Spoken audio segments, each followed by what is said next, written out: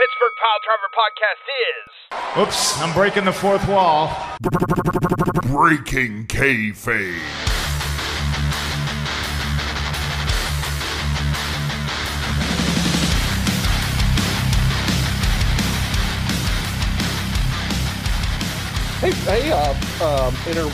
internet's corona-infested peoples. The Webernets.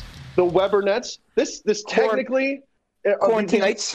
Quarantinis. Hey, you know what? Serve yourself up some quarantinis. Yeah, quarantini on ice, isn't that nice?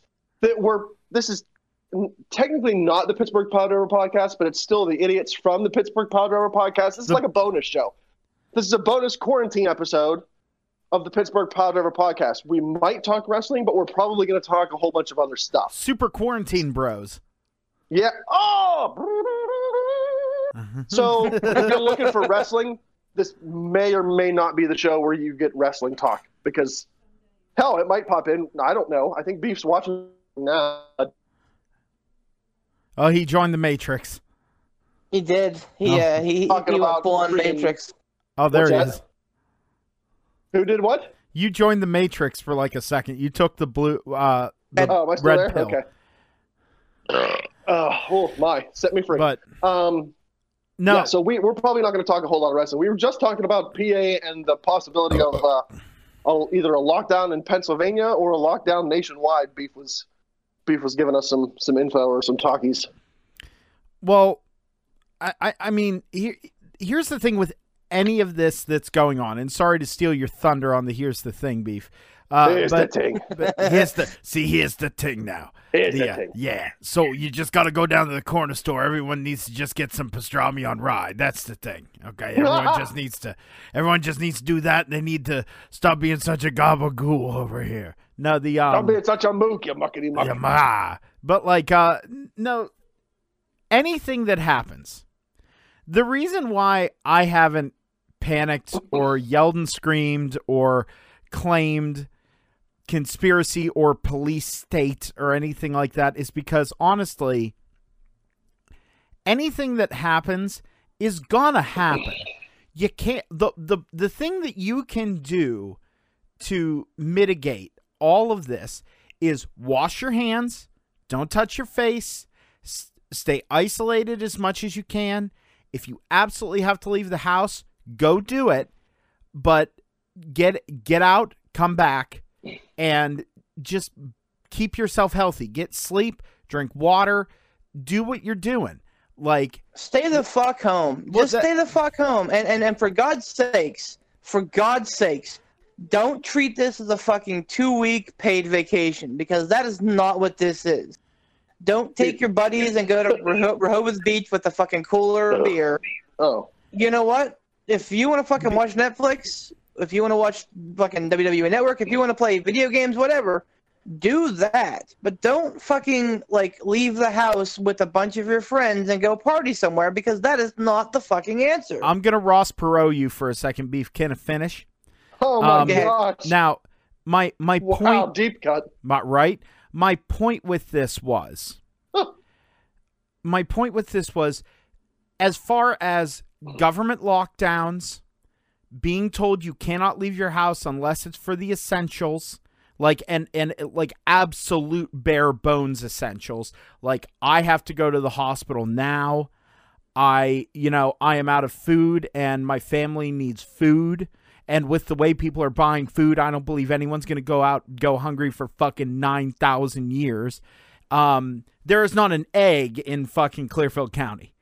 There's no fucking flour. Dude, we stocked up on what we could, thinking, we're going to make our own pizza. We cannot find flour in use to save our lives. Dude, but this is my point. People panic buy, and they go nuts, and everyone's worried about this stuff. Like, I know someone, and I'm not going to say how I know them, because reasons, but they made a post on Facebook about how this is what we get for living in a police state. Aren't you glad your freedoms are taken from you? You're being told where to go and what to do. And I'm like, listen, you fucking dumb. Okay, until you get a job and start paying taxes, I don't care what your opinion is. Number two, And no, it's not someone who's younger and doesn't have a job. This is someone who's older than me. Number two, that's still pretty young. Well, oh, thanks, buddy. And number two, it's not a police state. Part of the government's job is to make sure that we are okay. Now, that's not me being blind here and saying, oh, your government loves you, whatever they say you do, and everything like that. There's a time and a place for rebellion. There's a time and a place for that stuff. Right now is not that fucking time. And so are you trying to mobilize an army? What? I said, are you trying to mobilize an army? I'm not trying. Is it true what they say is Poot the Bard building an army? Here's the answer. Here's the answer. Here's the thing. Here's how we fixed it, okay? Here's the thing. If you're going to be an idiot and you're going to go out and party like a moron, we need to fucking bring Walter over and have him just start fucking chopping people, knocking them the fuck out and sending them back home. That's how you fix this problem. Okay. Well, we've segued back into wrestling. I was just watching Walter kill a fucking... Listen, I was just watching Walter kill Pete Dunne last year, so, it's a... Quite I love literally. Beef's lecture about stay home as we're recording this, I'm pacing around the day room of the fire hall. Driving around, fucking walking around, greeting people. What are you yelling at me for? I'm just... Look, it's not a... You'll know... And this is for all the conspiracy. Look, I spent my fair time, and I want to shut up, woman. I want to blanket this before I say it. I didn't buy into it. I listened strictly for entertainment purposes. I listened to my fair share of the Alex Jones podcast. I'm telling you, if you listen to it because you believe in it, vomit. If you listen to it for entertainment, it's hours of entertainment. Oh my God, absolutely. I will agree with you on that. I will absolutely agree with you. If someone's talking to you about the Alex Jones show and they're trying to convince you that something is happening, by all means, vomit on their shoes. But isn't that kind of a slippery slope, though? Because eventually you're going to come across a topic where you're like, all right, that makes a little bit of sense. No. You've never listened to Alex. Who's saying it? You've never listened to Alex Jones, have you, Beef? I have not. I have not, no. Oh, my gosh. It's a treat. It's a fucking treat. It's entertaining. Strictly on an entertainment basis, it's fucking hilarious. But you'll know that it's, and for everybody that's a conspiracy theorist, you'll know it's a police state because you'll be stopped by police or more likely by military asking you where you're going, where you're coming from, who's in the car, what are you doing, where do you live. There'll be people knocking on your door. Is everybody in your household here? How many people live here? Is everybody here? Do you have any guns? That's not a conspiracy theory thing. That's a police state thing. Do you have guns? Because they confiscate them. We're far from a police state, even if they implement a lockdown. I struggle, not with the belief that they would implement a lockdown. I struggle with them having enough National Guard, because they're not going to bring in like the Texas, Guard into Pennsylvania. Like, I struggle with the government having enough National Guard personnel to police the entire country. Like, I just can't see it happening. In Gilpin Township in Leechburg, Pennsylvania, are there going to be National Guard people out there seeing if somebody from Gilpin Township is driving into Leechburg to go to the IGA? I can't imagine it happening. I don't think it's logistically possible. I feel like I want to know more about how California is being handled. How, in specific, like San Francisco, like we know that they're in a shelter-in-place mode right now. Well, I would like to see. I would like to know how things are turning out there specifically before we start thinking like larger scale with it. Well, what you need to be asking yourself is what are they doing in West Virginia? Because it seems like they're doing it pretty damn well. Not getting tested. That's what they're doing. Because is that what it is? Yeah, well, I mean, because no one's getting yeah, because again, and forgive us, podcast listeners from West Virginia. I'm sure that we have, well, maybe one, probably not, but we have people have people in Iowa, by the way, who listen to us. Nice. I know that.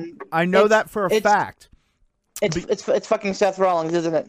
It's Seth Rollins and his whole crew. No, a friend of mine from college, Emily, lives out there, and she says on slow nights at the bar she works at, there's a whole bunch of her friends who are and regulars who are wrestling fans, and they pulled up the podcast and they'll listen to us.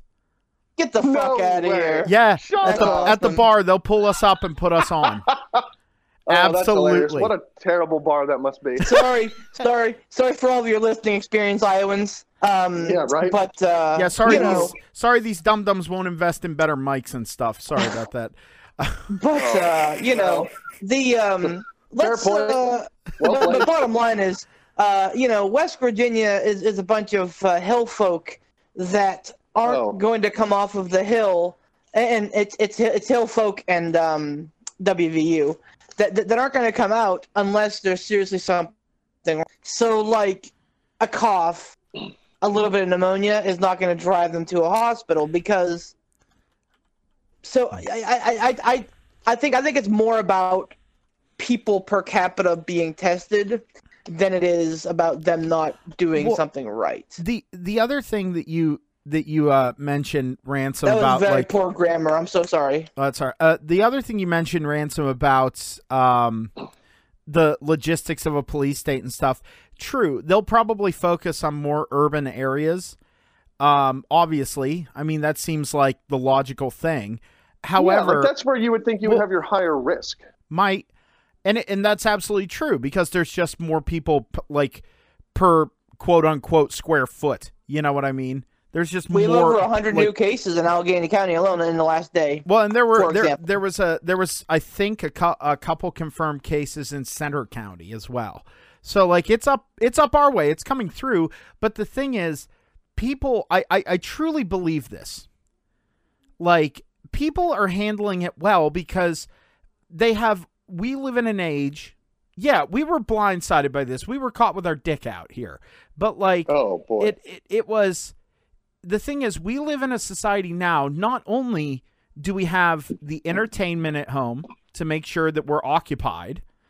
A lot of people I talk to who are handling this like a self-imposed quarantine or social distancing, whatever you want to call it, like there are people that are handling it by cleaning their house, spending more time with their families, working on those projects that they've been meaning to do. Of course, people are going to sit down and watch Netflix and play video games. I mean, hell, Doom Eternal just came out.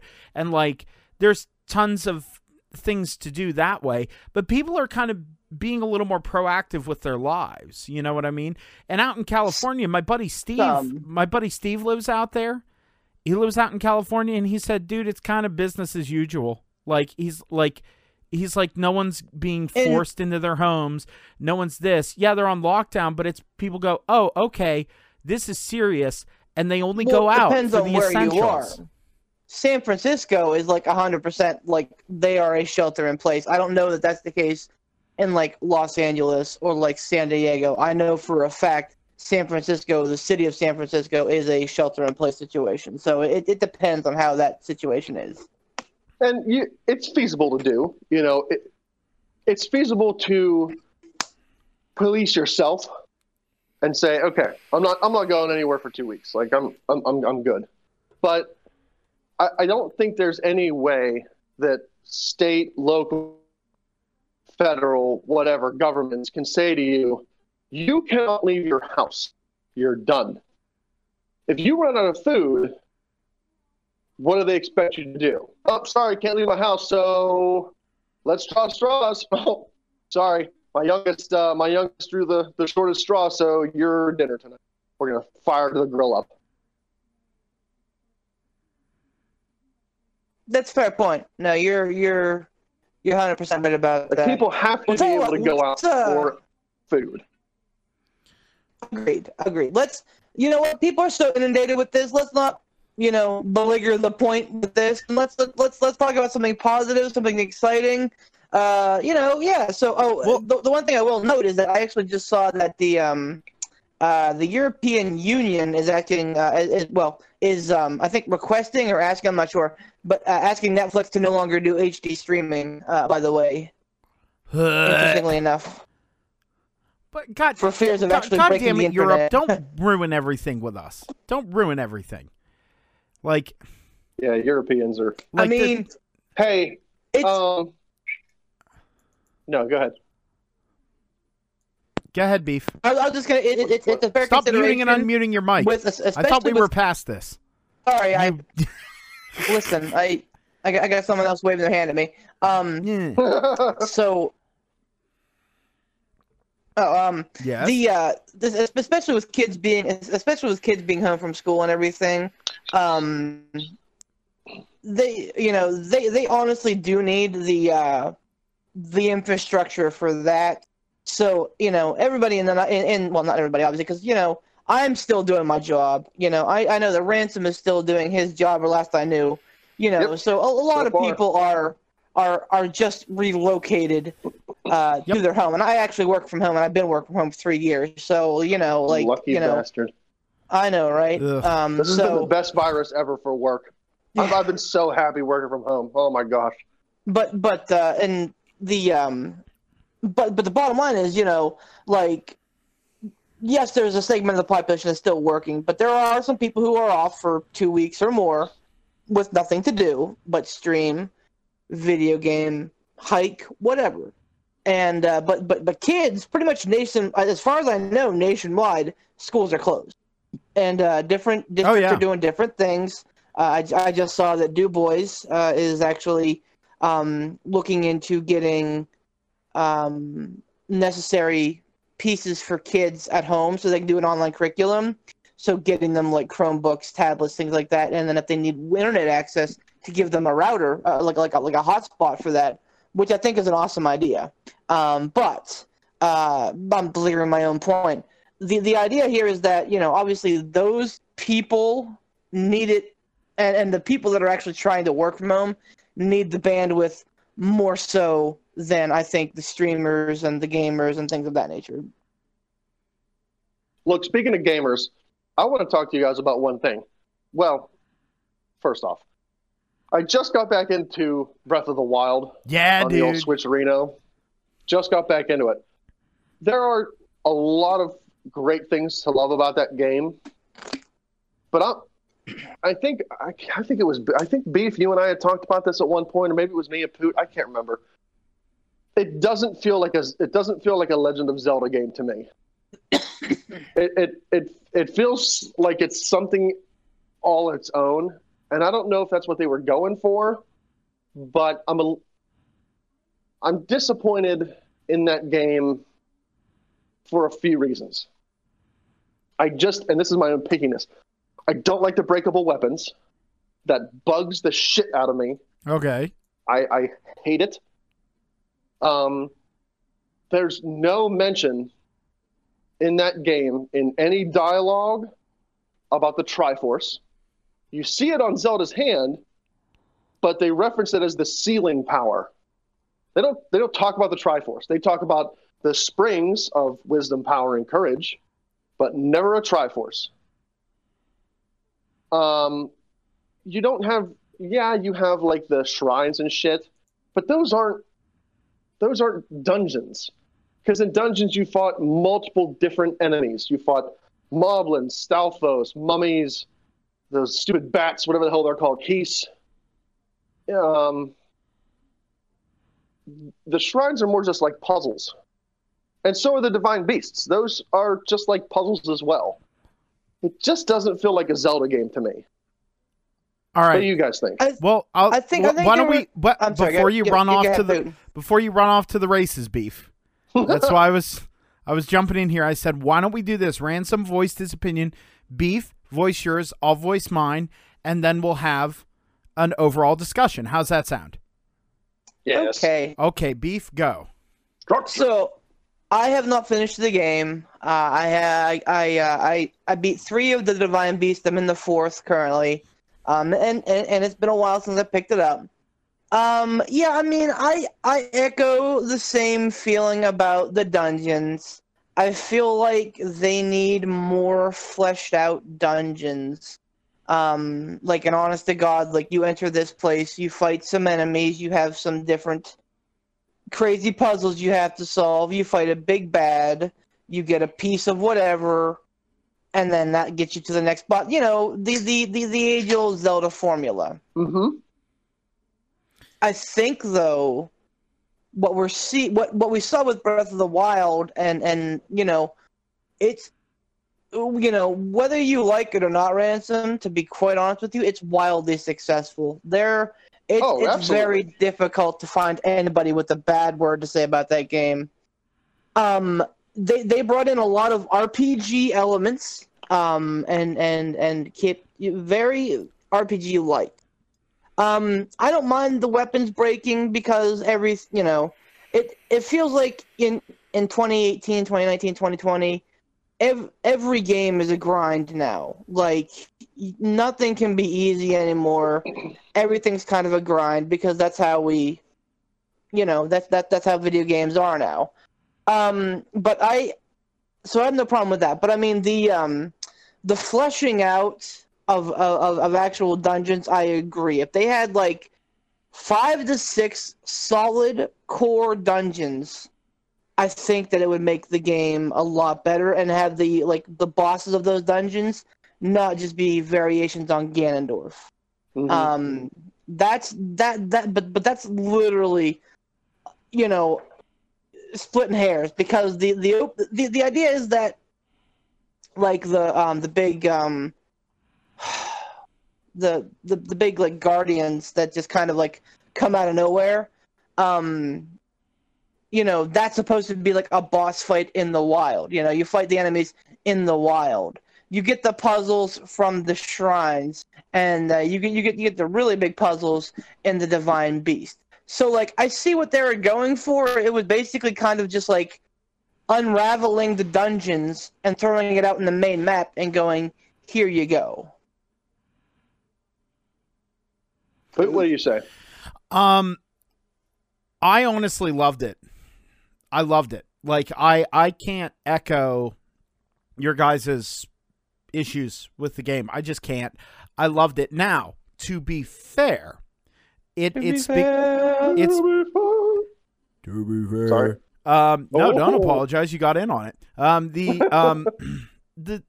The reason I don't have the issues that a lot of people have, and it's never even a complaint. People don't usually aggressively complain. They're like, oh, it's different and it's kind of weird, but, you know, we'll see where the next one takes us. Like, no one's ever negative about it. They're just like, I would have preferred, you know, but yeah, that's neither here nor there.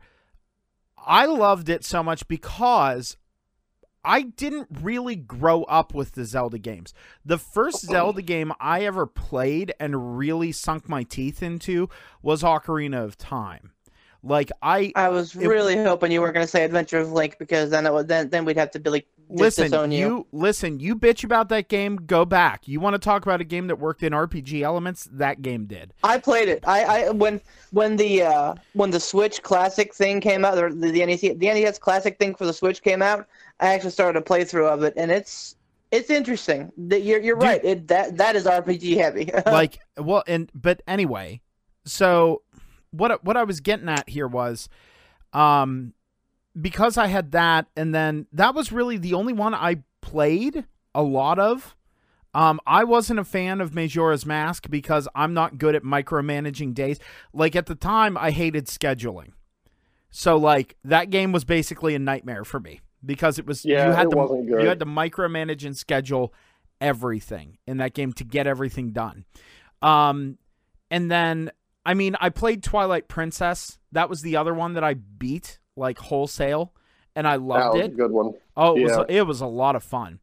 Wind Waker was one that I played later. I never beat it myself, but my roommate in college would play it all the time, so I've seen the whole game, and I loved it. It was whimsical. It was fun. It was different. I think it's because I didn't grow up playing every Zelda game, and, like, up until right now, I've never played A Link to the Past, which is heresy among video game fans. That might be the best one. Everyone says that, and, like, I'm having a great time, but I still really like the newer ones better. A Link to the Past is a lot of fun, don't get me wrong, and I could change my tune by the end of the game.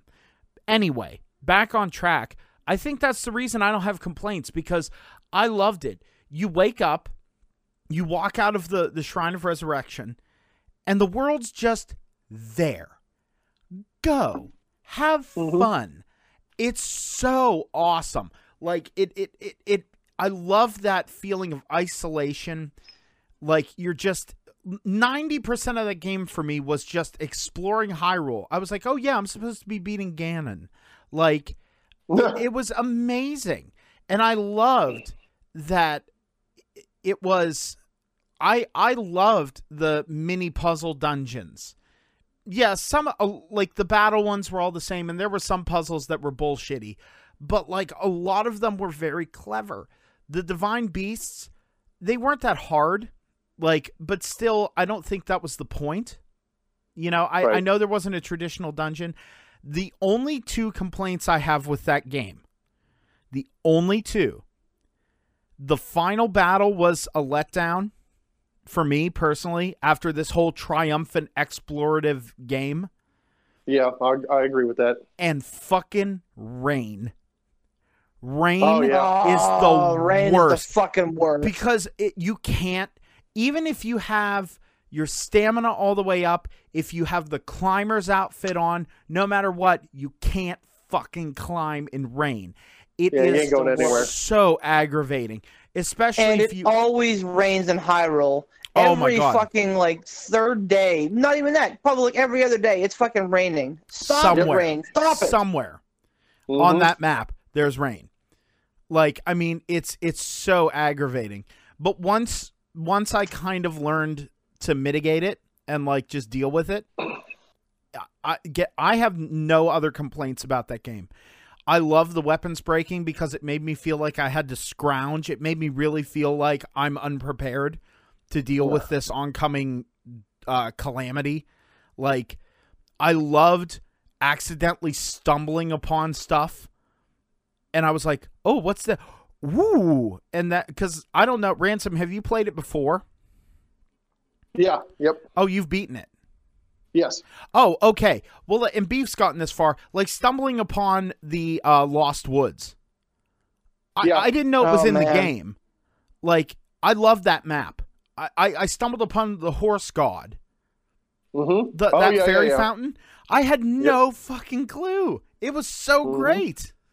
Oh, I don't think I found that. Interesting. Yeah, there's a lot of good stuff the Isle of the entire Isle of Darkness.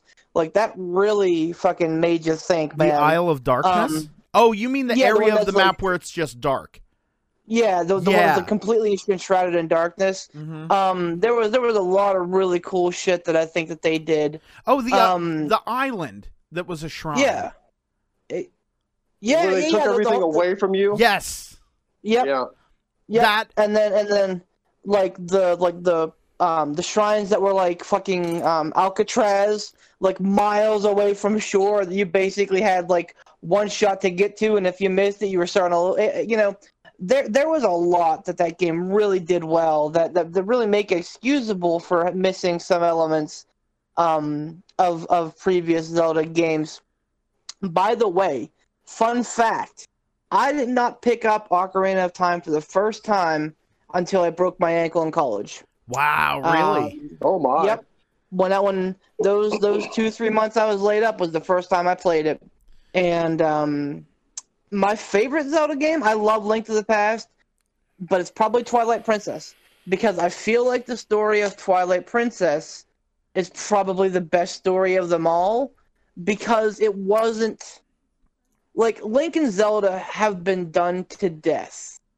They've tried them being best friends. They've tried them being, you know, romantically entwined. They've tried this, they've tried that, you know, but the whole, like, it's not Shadow Realm, but the Twilight Realm.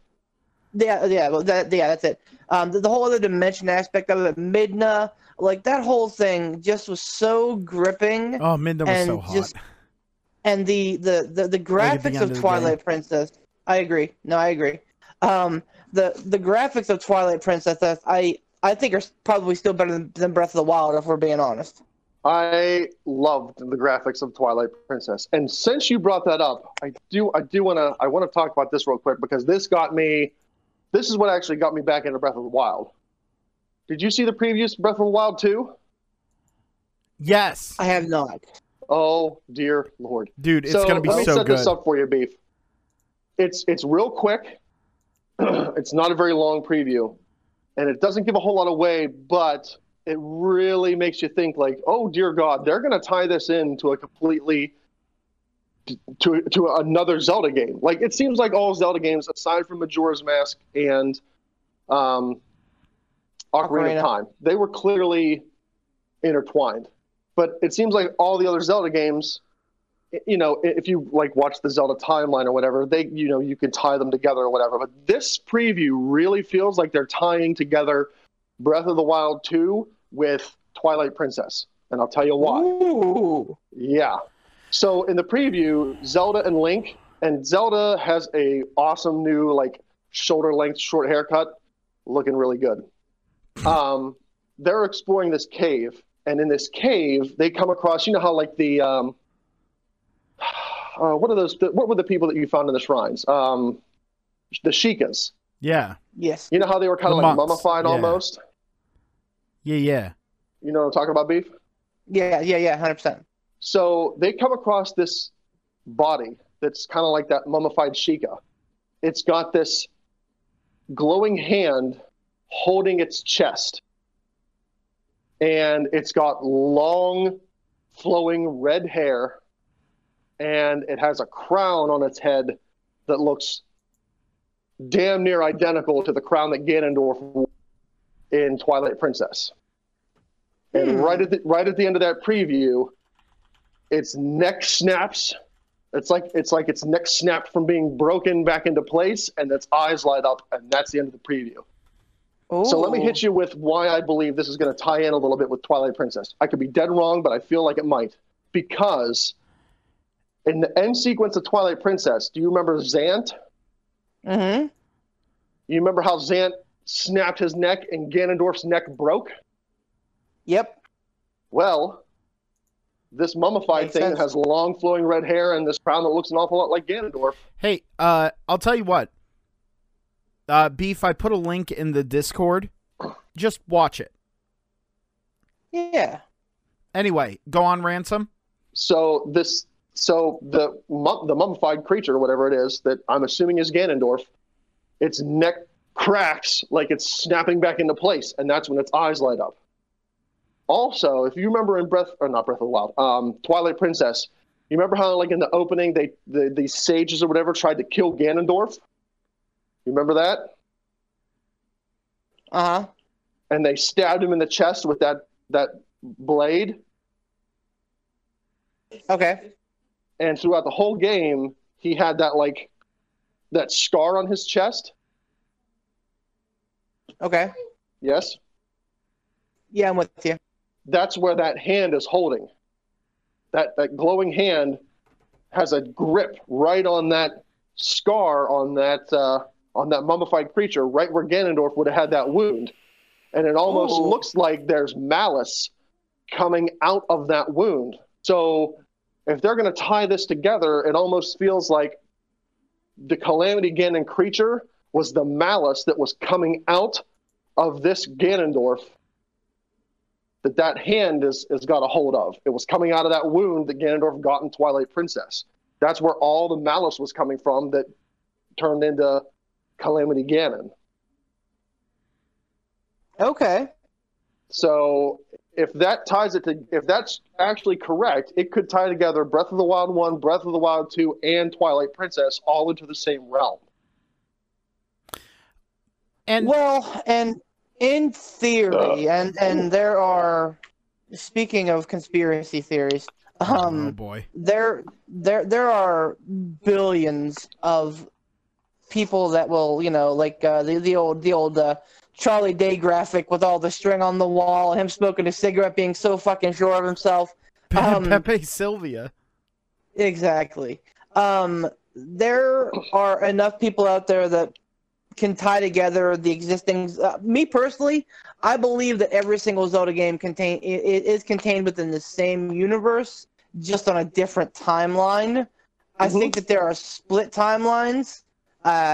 In some places, but yeah, the fact that they are like so like obviously linking that Breath of the Wild and Twilight Princess is exciting to me. Although if I'm being real, I'm not a big fan of like being Wolf Link. That was only okay. But I mean, other than that, like that's literally the only transgression I had was Twilight Princess. Like other than that, everything was fucking perfect. Ransom and Beef, if you guys ever have the extra little bit of scratch, which I had a copy of this, but I gave it away as a gift. It was the Hyrule Historian. Oh, I so want to get that. It is so cool, and it lays out the timeline in a way that makes a shit ton of sense. Like, yeah. Mm-hmm.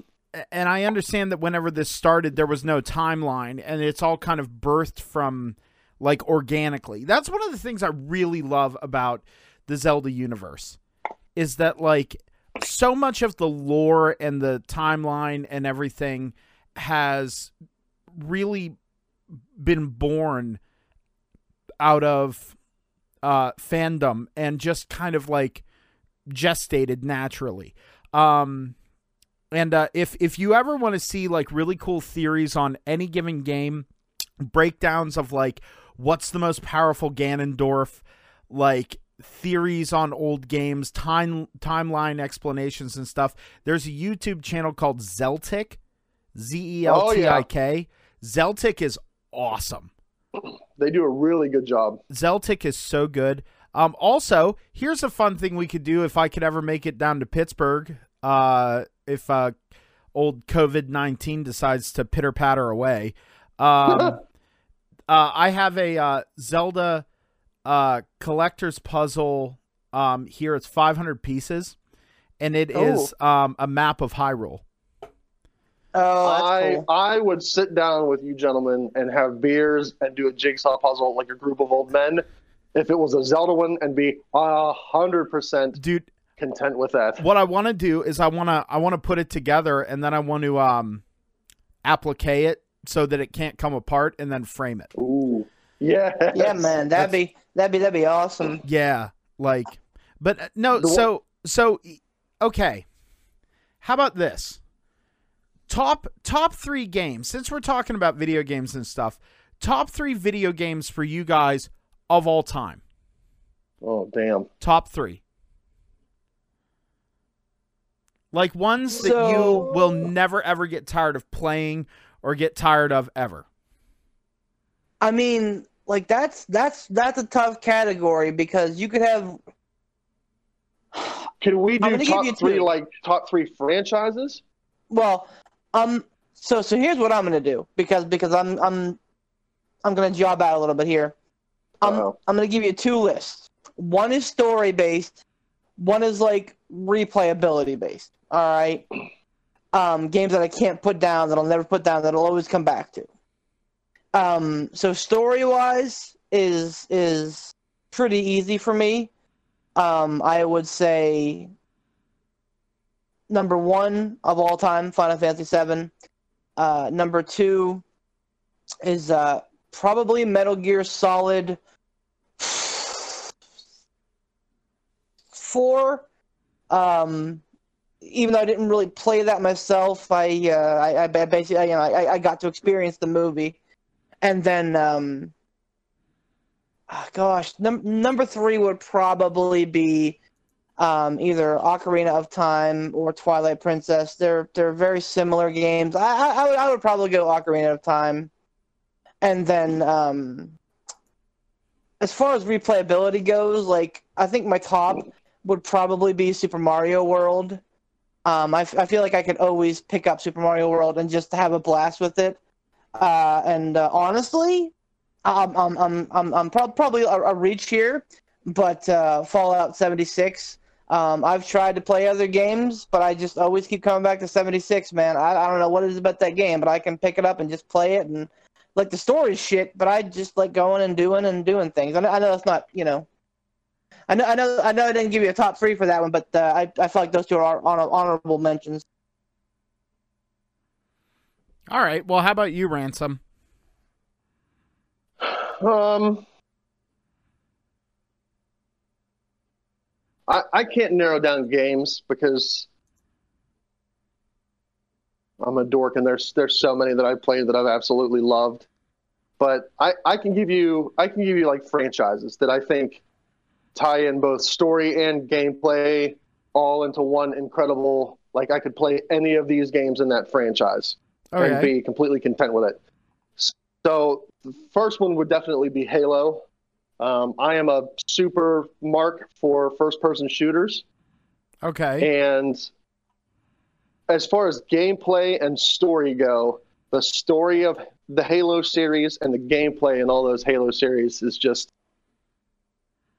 I'm enamored with both. They tell a wonderful, wonderful, very sad story throughout all of the different, Halo games, and the gameplay is phenomenal, as far as first-person shooters go. So that's definitely one. The Zelda franchise, because, some games were awful. Majora's Mask, I did not like at all. I didn't like Link's, The Adventures of Link. The second one on the NES, I did not like that one. I thought it was hard, and I love a game that's challenging, but a game that takes it beyond that. It goes from challenging just to plain old fat difficult. I don't enjoy that. But as far as the series goes, that's good Lord. What a story, and they have a more good games than they have bad.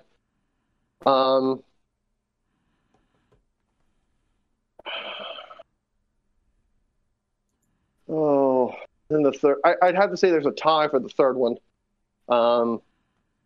It would either have to be the Deus Ex franchise or the Metroid franchise. I think Metroid has a number of incredible stories over the different games that they have. It's full of lots of puzzles and mazes, but there's always a story behind it. And I think the story is very well put together. And then the Deus Ex is a first-person shooter franchise, and it's like a dystopian future, and it's like with Halo. It's amazing gameplay, and it's an amazing story.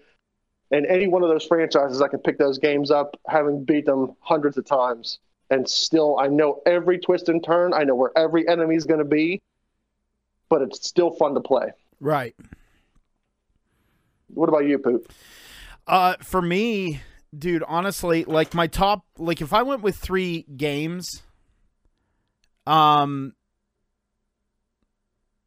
this is games that like I enjoyed, not necessarily that are like something like I could easily say Smash Brothers, because I've had so many good memories with that. But like as far as like me sitting down playing a game and doing it, for me, it would probably be Eternal Darkness, Sanity's Requiem. That game. What was that for? I never played that. It was for GameCube. Man, that's right up there. I forgot that in Fallout 3. Those two, Eternal Darkness and Fallout 3, probably round out my top 5, if I'm being honest. I'm sorry to interrupt you here, Poop, but I want to make sure I'm thinking of the game that you're talking about. And I think I can't remember which one of you two I talked about it with. But is that the game where it would do stuff like it would throw an error message and make you think that you needed to turn off your GameCube? Yes. Like you thought the game messed up, but it was actually part of the game? Yes. Okay. All right. I know what you're talking about. It's so good, and playing through it the 3 different times. I always wish I could have played that one. It's the same story, but it's so... Does the story change based upon what you do? No, the story is the same. Like the characters, like you're playing the exact same story every time, but what you choose at the beginning of the game, whatever rune or you choose or relic you choose at the beginning of the game, it changes how the enemies attack you, how they affect you, and some of the dialogue options. Oh, okay. It's awesome. If you can ever play that game, it's so good. And if you haven't, you can always go watch my playthrough on my YouTube channel, youtube.com/PootTheBard. Oh, I think I'm going to do that. Dude, I'm really proud of that one because I think I picked the first time I ever played that game. I picked the most difficult route, which was picking the Zelatoth rune, which was the green one. And so when I did it on my YouTube channel, I did that run. And there's a couple factors of why. But anyway, so Eternal Darkness is one of them. The other one has to be The Binding of Isaac. That game is... I never played that one either. Oh my God. It is... I am ashamed at how many hours I have in that game. What was that one for? That's for damn near every platform. Oh, really? It's on Switch. It's... Oh. When you try and explain it to people, it doesn't... you can't. Because they say, well, what is it? And I said, it's like a cross between Zelda and the first Zelda and Smash TV, except you're a baby, and the way you attack enemies is by crying at them. What? Yeah, dude, it's you're a small child, a baby named Isaac, and the way that you attack enemies in rooms is by shooting tears at them. Oh my! It's just get the game. It's not expensive, and it's addictive because but it's fun to watch you play it. It's fucked up, but it is literally a joy to sit there and watch you play. But, do you have that on your YouTube channel too, Pooh? Oh my God, I have. Dude, I used to do. They have a daily challenge. I used to do it every day and record it and put it up. Oh, I gotta look that one up too. I have tons of Binding of Isaac stuff. Let me look and see how many hours I have on PC. Let me see. The Binding of Isaac Rebirth. I have the newest version. The one on Switch is called Binding of Isaac Afterbirth Plus. Oh, okay. Let me see how many hours I have in this game. Where's my playtime? Wow. Okay. Playtime on this. I have 1,247 hours in this game. Holy crap. Fuck. That's over the course of how many years, though? And I played it every day because they have the daily challenge. So at minimum, I was playing it. Well, if I died immediately on the daily challenge, that doesn't count. But minimum, I'm playing it 20 minutes a day. Nice. So I mean, but that game is so much fun. And every single run, every time you start a run, it's different. Does that have a good story to it? It has an interesting story to it. Okay. We'll put it that way. It's not really terribly story driven. There's a lot of lore behind it, but you have to kind of take it as interpretation. Okay. Just I'll make you a deal, Ransom. Buy the game and play it. If you don't like it, I'll give you the money of how much the game cost. That's how much I have faith in this game.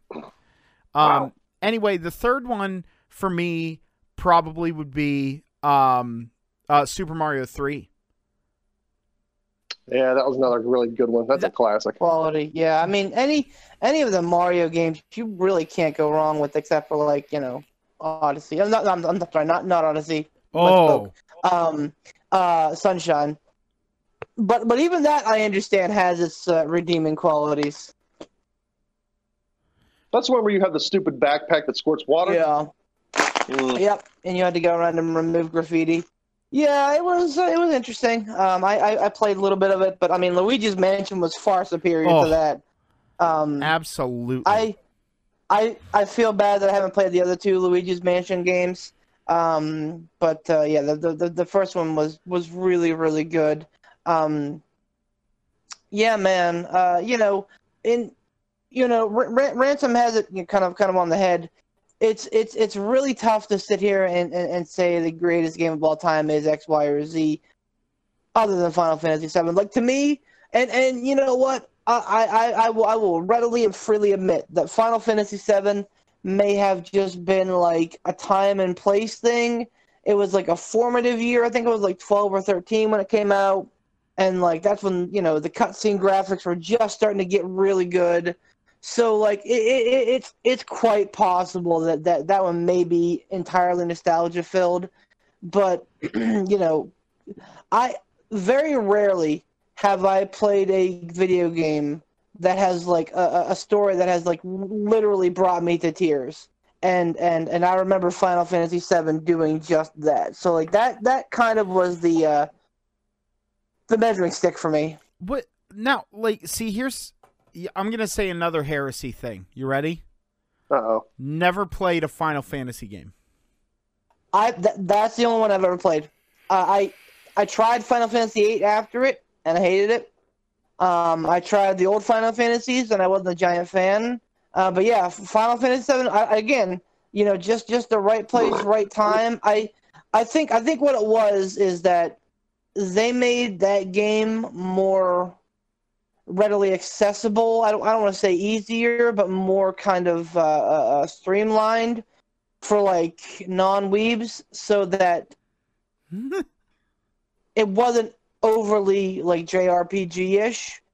Mm-hmm. So like it lended itself more to like the common man, and I think that's why everybody and I mean, like I said, that was kind of PlayStation 1 was like the advent of really having stories in games. Now, yes, there were stories in games prior to that, Earthbound and some of the Final Fantasy series, etc. But they were all kind of light.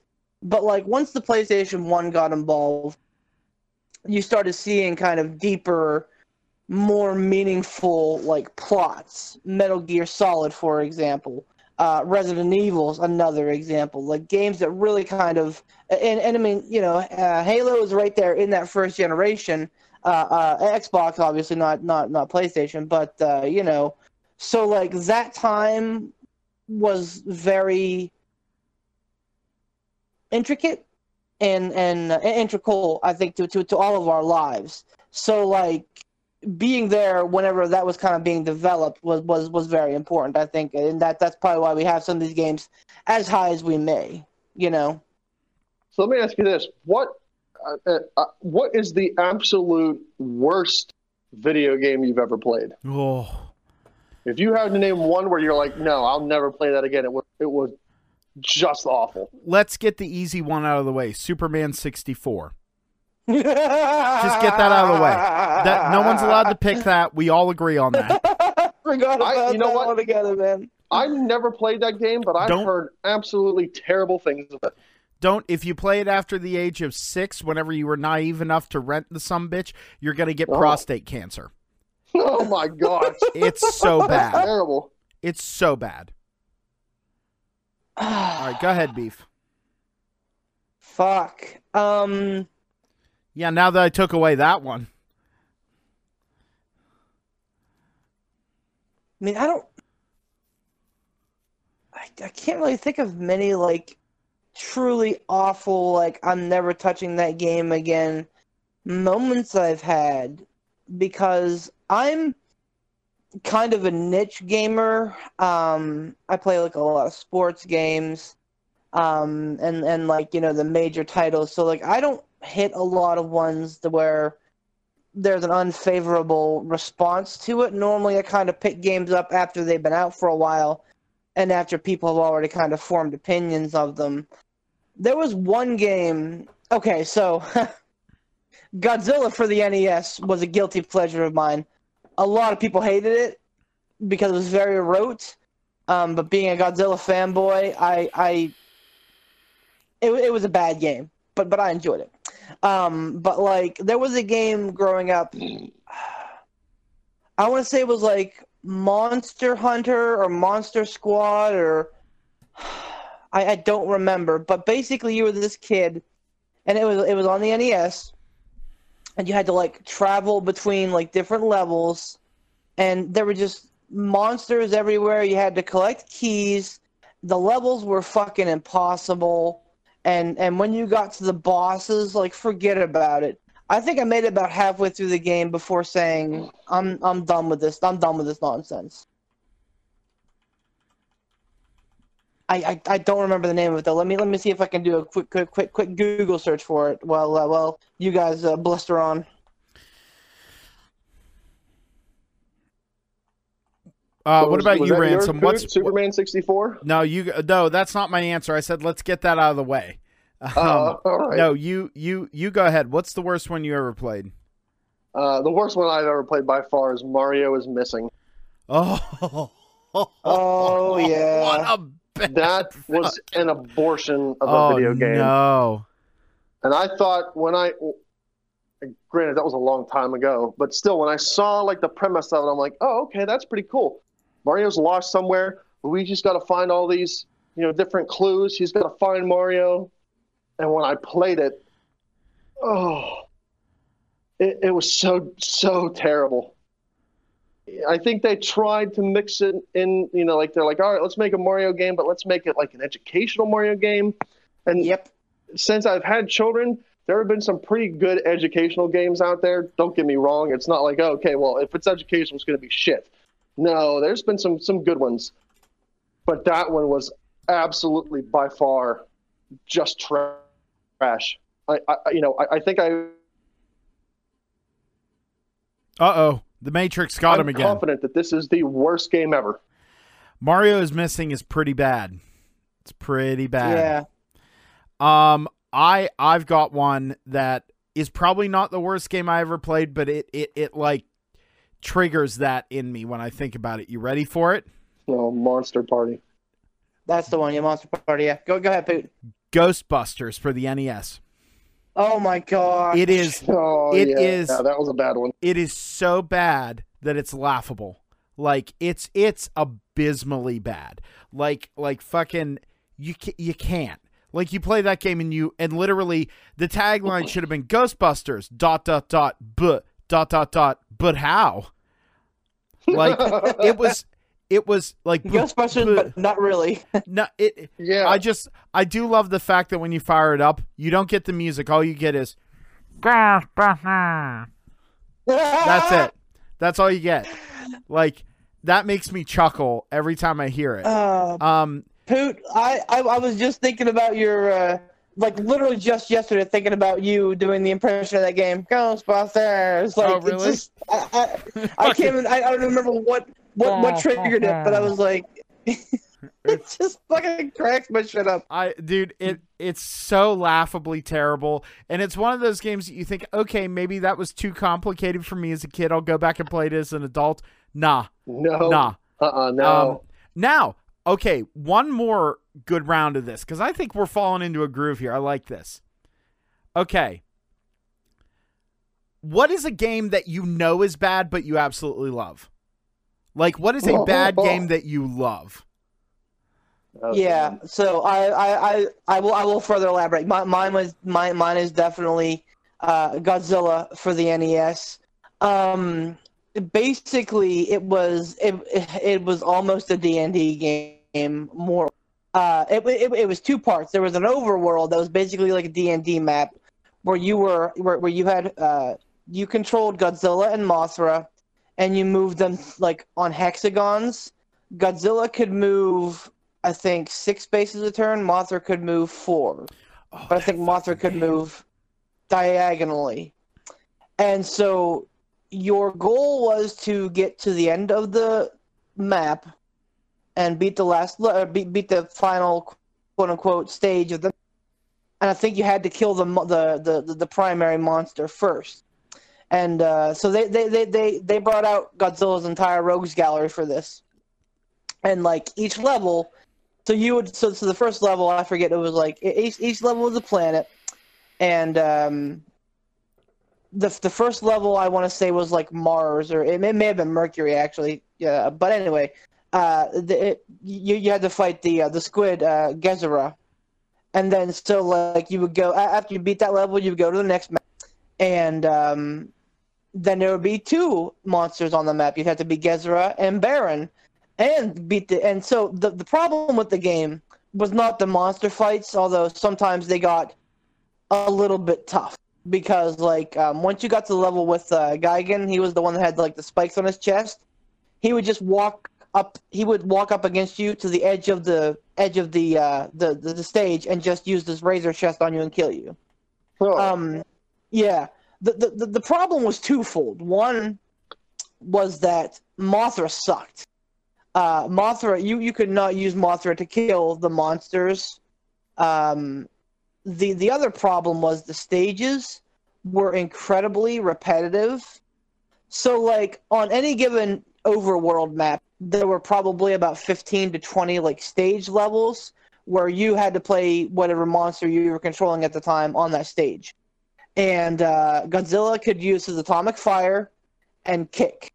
Mothra could drop, like, poison and use, like, I-beams. And it was incredibly repetitive. I-beams, like from a building?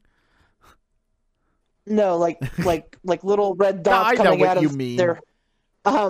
But you only ever wanted to play Godzilla, and it always felt like you were just kind of towing Mothra along, and then especially as you got through the solar system, it got real fucking tedious. And by the time you get to Planet X and you're fighting King Ghidorah, it was King Ghidorah. It was very, very, very repetitive, and you're like, oh my god, how many more of these do I have to do? But it's a guilty pleasure, man. If you're Godzilla, I loved it. All right, what about you, Ransom? Oh boy, this was tough. I never really. If it was like a bad game, I never really kept playing it, or I never really went back to it. But the one, and I won't say that this is necessarily a bad game in my mind, but I will say that it was definitely heralded as the worst game in the franchise. Was Final Fantasy Mystic Quest. Have you guys even heard about that one? Yes, it rings a bell.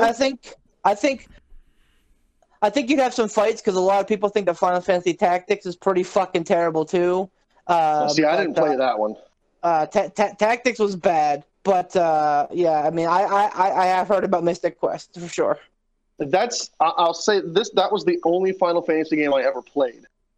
But it was it gets such terrible reviews, and I think a lot of it is like it's. Excuse me. It's like the most dumbed down Final Fantasy. I don't know. It just got such bad reviews, but I always thought that it was a lot of fun. It didn't have a really great story to it, but it was enough to keep my attention, and I could go back and play through it any time and be happy about it. But it was just, I don't know why, but people just shut on that game like there was no tomorrow. It seemed like a typical Final Fantasy game. Like, you start out as your character, you picked up different people as you went. You could only ever have a 2-person crew, though. Like, you could never have more than 2 people in your party. I don't know if that was an aspect of it. I don't know how many people that you normally get in a Final Fantasy game, but that was a little bit of like a guilty pleasure of mine on the Super Nintendo. All right. Mine is a game for the NES that I don't know how many people played it, but I loved it. And it's a little game called Yo Noid. Oh yeah. Yo Noid is a trash fire of a game. But I fucking adore it every time. Dude, I found a ROM of it and I played it and it just took me back. And that game both made me so happy but so frustrated at the exact same time. I never beat it. I never got past, I think, stage 5. From what I can remember, it was a pretty hard game, wasn't it? It was really hard. And that's what made it bad, was that it was unfair hard. Like, nothing was explained. Like, how you use the powers. Like, did you know you could shoot the larger scrolls and open them up and use the spells inside of them? I don't remember too much about that game. Exactly. That's the thing. People have played it and they remember it, and they remember it fondly because they only played it once. And all right. I played the shit out of that game. I loved it, but it was a garbage game. And I mean, still you are to this kind of day a glutton love for it. punishment, to be fair. So You're not wrong.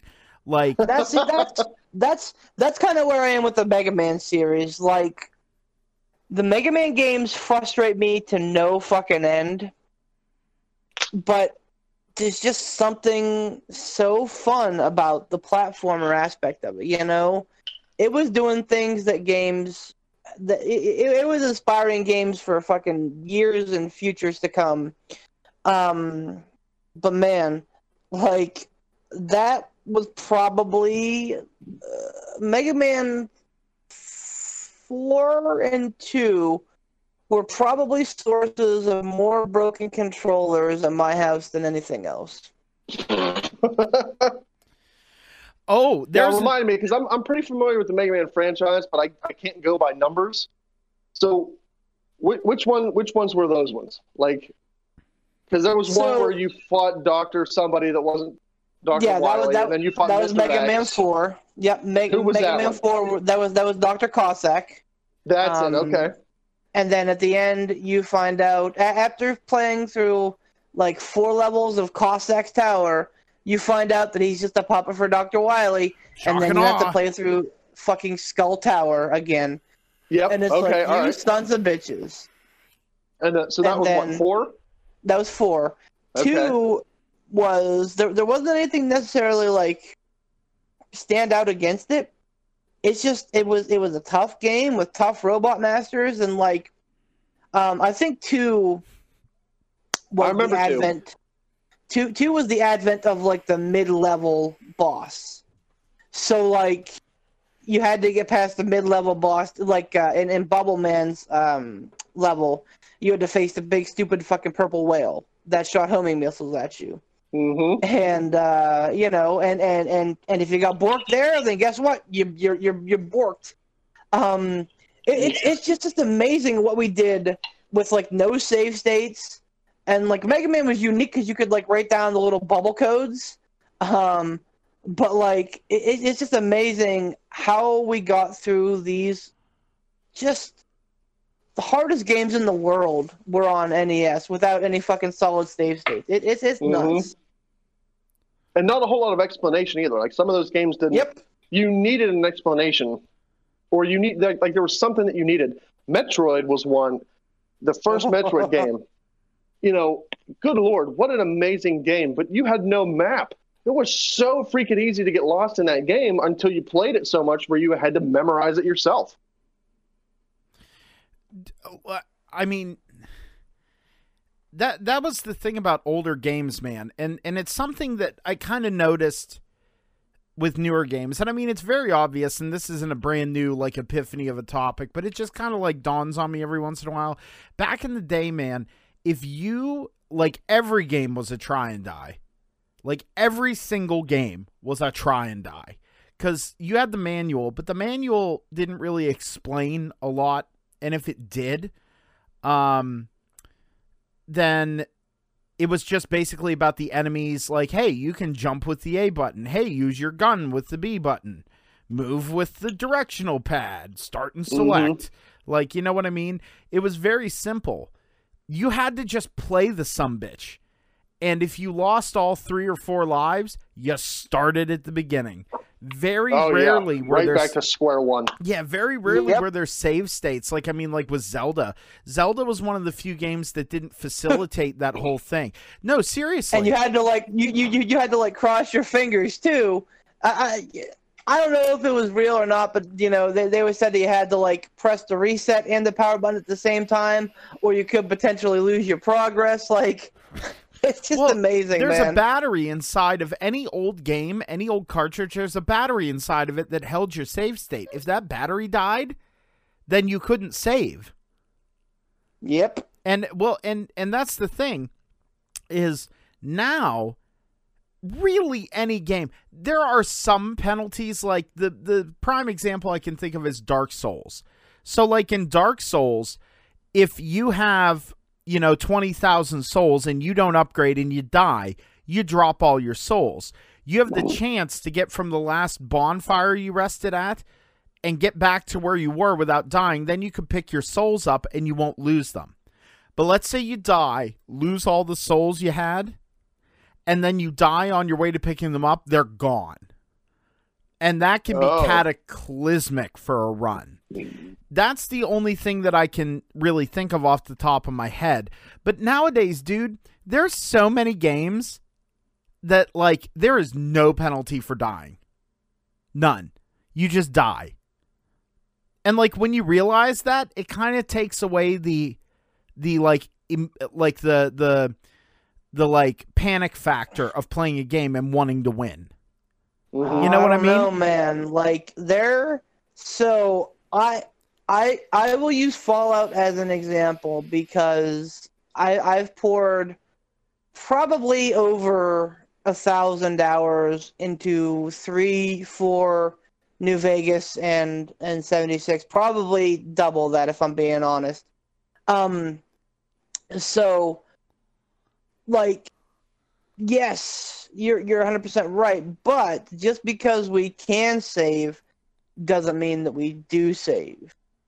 And if, you know, a lot of games now are getting better with auto saves, but, you know, when Fallout 7 or when Fallout 3 first came out, it wasn't an automatic. You had to literally turn on or turn it off.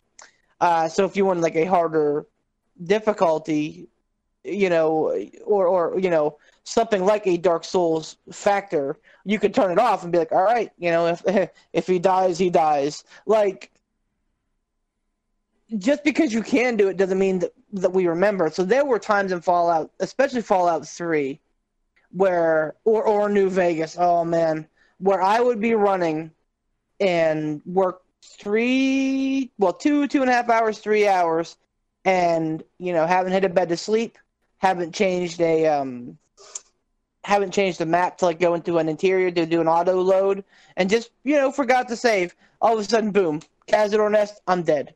And I'm like, fuck, that's 3 hours. What the fuck did I just pick up in those 3 hours? You know? Oh, yeah. And then did you get anything unique? Did you get some armor? Yep. Like, where do you go back and do it all again? Yep. Yeah, but I just feel like maybe it's because in those kind of games I program myself to save like neurotically all the time. Oh, you're an oversaver. Yep. Oh, I walked 2 feet and I picked up a knife. I better save. No, I oversave, but I only keep 3 save files going and I rotate them. That's a dangerous game too, man, because then at some point you're going to save in the same area, and if you're not watching your hour count when you're saving, like you could say, because you fucking know that there are times when you save a game and you're like, all right, this place looks like it's really bad news. I'm going to save now before I walk into this shithole. Mm-hmm. But at some point, or you know, hey, I'm about to make something that's going to be a big choice, like blowing up Megaton in Fallout 3, for example. Spoilers. That's not a hard choice for beef. He kills everybody. Every single time. Give me them caps. That's the wasteland. Welcome. Well, X-Men, welcome to death. Welcome to die. Welcome to die. But, you know, my point is with the... X-Men. with the Wendigo. 3, I knew it was coming. With the 3 save state model, like if you're kind of tossing around like a juggler, man, you're gonna take it up the ass one of these times. Yeah, but see, that's the difference between how you and I each play games, Beef. Because like I play those kind of games methodically and meticulously and think about my decisions. You put a rocket launcher on each one of your nuts and then you go into a situation and blow everything up. You know, that's exactly the way that storms in and murders everybody. That's 100% true. That's exactly the way that Brittany plays. She plays Fallout because she was playing here the other day. She plays it so slow. She will go and she will pick up every item. Yep. And loot every corpse, read every note. Nope, fuck that. You know, hey, here's some cool shit. Oh, I'm gonna get beat on. I love you, dear. And you know what? I enjoy the hell out of myself immensely and have done so many. Bertner. Hey, Bertner. Give Brittany a fist bump from me. Chuck wants a fist bump, but she won't do it with me because, you know. Yeah, but it's from me. Virtual fist bump. A fist bump is face. Don't fist bump my face. Fist bump my face. But yeah, I mean, you're 100% correct. That's exactly the way that I handle it. I jump feet first in. Give me the action. All right. So I want to play a little game with you guys. Uh-oh. Okay. So one of these are off of a YouTube show that I used to watch that was part of the Rooster Teeth brand. And I just think you guys, I would love to hear your reasons why. It's called $1 Million Butt. Okay. So basically, you get $1 million, but, and then there's something that happens. Would you take the $1 million? That's basically it. Okay, are you ready? Okay. Are you ready? Ransom, I'm going to start with you. Oh, no. Are you ready? Okay. I'm ready. You get $1 million, but once a month you will be attacked by an animal. Oh, good Lord. Now, are we talking like RNG? Like, who knows? 1 month it could be a squirrel. The 1 month it could be a falcon. The next month it could be a fucking Bengal tiger. Who knows? No. No, you wouldn't take the $1 million? No, I would not. Of any one of us, you have the most firepower sitting around. You'd be fine. Look, I've got a lot of guns, but the most of the guns that I have are invested in pistols, and most of those pistols are 9mm. And for anybody that knows guns, 9mm is good if, like, okay, somebody's broken into my house, I'm going to fire off 15 rounds of 9mm. That's either going to kill a guy or it's going to scare him away. Yes, that works. But if I take $1 million and I'm walking down the street and, I've got my concealed carry piece on me, which carries 10 rounds of 9mm, and a Bengal tiger shows up and goes, "Oh, hey, buddy, this month is me. Here I come." I'm not going to take down a Bengal tiger with 9mm. And I'm not going to spend the rest of my life strapped with an AK-47 in my back going, well, this month it could be a squirrel. Next month it could be a grizzly bear. I don't fucking know. Like, I'm not rolling the dice. Hell no. Nope. Not rolling the dice on that. All right, what about you, Beef? And plus, there's so many animals out in the world. It could be like, oh, this guy's walking a dog down the street. Nah, he's good. It's just he's walking his dog. This month is me, and this guy's dog. Leash snap. Oh, there goes my testes. It ain't gonna happen. Okay, so Ransom would not take the $1 million. What about you, Beef? Nope. I mean, it doesn't say, to be fair, it doesn't say killed by an animal. It says attacked by an animal. Well, still, though, I don't want to pay him. I don't want to get $1 million and then roll the dice. And 2 months later, after the $1 million, there goes your junk. That's not worth $1 million. That's fair. I mean, I like how Ransom immediately knew his answer. Beef's like, I gotta think about this. Like, well, I could roll the dice. It might be squirrel, chipmunk, maybe, a trout. With $1 million, like with $1 million, I could walk around with a fucking, like, bastard sword on my back and be pretty well equipped for, a fucking shotgun. Something for all occasions at that point. If I knew it's a lot of stress to live your life under, though. It is, but I mean, what? Fucking, like, living paycheck to paycheck and paying bills is not? I mean, come on. You don't have to worry about a Bengal tiger showing up on your doorstep going, "I'll do today." No.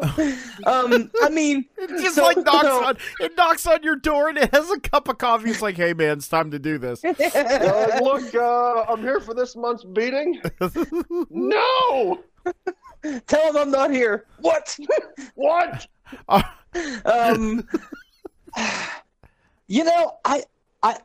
I would be tempted because good Lord. The chances of it being like a grizzly or a Bengal tiger or a fucking pterodactyl are slim. More often than not, it's gonna be a stupid fucking bird flying at you. Dude, all right, it could be hell. It could be an ant. With $1 million, I have enough faith to at least protect myself. And if you know it's coming, then there's no excuse not to be protected. You walk around at all time knowing that a Bengal tiger could jump out of that bush at you, so you better be walking like you are planning to kill something.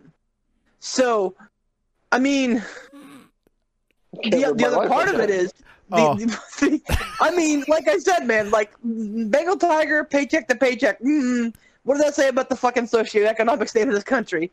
But I'm sorry. You know, I'm chuckling because I have so many awesome questions here that I can't wait to ask you guys. They're hilarious. All right, be very quick. I want to get to some more of these. Yes, I would.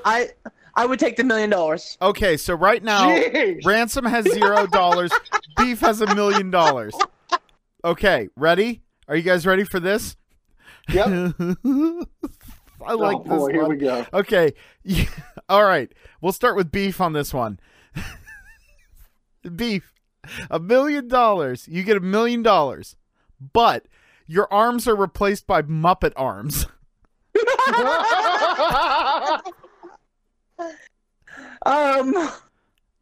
Shit. It's now this is $1 million flat. You just get it non-taxed, no strings attached, but your arms are now replaced with like Kermit the Frog. Yay! Yeah. Arms. The only strings attached to your arms. Yes. So I would probably not, and here's why. So let's say that I burn through the $1 million, which is, in this day and age, is possible. What the hell am I going to do with Muppet arms to work? You know, I can't type on a keyboard. You could hilariously type on a keyboard. No, I could like feign typing like they did in the 80s with their big fucking arms going everywhere. No, you can't. I'm not going to strong arm anybody. I'm not going to be a bouncer at a club. I'm not going to do MMA. You know, plus, even with, you know, let's say the $1 million lasts my whole life. God, so much already. Right? Well, you never know. I might. It could be a thing I do. No. Beef underground bare knuckle boxes, and he goes in there with Muppet arms 1 week. They start the match. Oh no! The other side of it is that, like, even if I say, you know, even if the $1 million lasts my whole life, I can't do what I want to do. I can't drive. I can't have a nice car because I won't be able to drive it. I can't play video games because my fucking arm doesn't work. Like, literally, the only thing you can't even jerk off at that point. So, like, okay, well, all right. Try jerking off with a Muppet arm, it ain't easy. I was gonna say a man with experience with jerking off with Muppet arms, apparently. Listen, you don't know my life. I know more of your life than I should. Well, so anyway, I would say no to this one. Okay, Ransom. What about you? These Muppet arms, do they have? Like, can you feel stuff with these Muppet arms? Or it's like you've got no feeling, it's straight up someone's puppeteering your arm. No. I mean, yeah, like it's as a Muppet would be. And you've seen Muppets, they hold things, they eat food, they drive cars. Not well. Right. So what I'm saying is like, if I crack open the fridge and I reach for that beer, can I feel the coldness on that beer? Through these Muppet arms, or it's just, look, you can grab it, but you don't know what you're grabbing. See, I was under the understanding you probably couldn't even grab it. Like, having like prehensile fingers on a Muppet arm is a no-go. Like, you have, like Pooh said, you've seen him eat, you've seen him hold stuff. So, or yeah, I mean, some of the smaller motions, like you might not be able to type on a keyboard, but can you feel things like we feel with our normal hands right now with Muppet hands? Yes or no? Yes, because Muppets can feel pain. They react to pain. Fair point. All right, now that makes things different. Because some of the hilarious hijinks that I'd be able to get myself into with Muppet arms would be amazing. See, my problem was I immediately went to Kermit the Frog arms. I should have went to like Bert and Ernie arms because they do have fingers. Shit. Do I have complete control over these arms, or is it like Muppet arms where someone else is like pulling the strings on them? It is a Muppet arm, and We'll say that they operate the way they do in our world, but you don't have a human puppeteering your arms. No, you know what? We'll say you have to have a puppeteer. I'm gonna go no. Okay, nope, I can't. Two no's. All right, you guys, are you guys having fun? You want another one?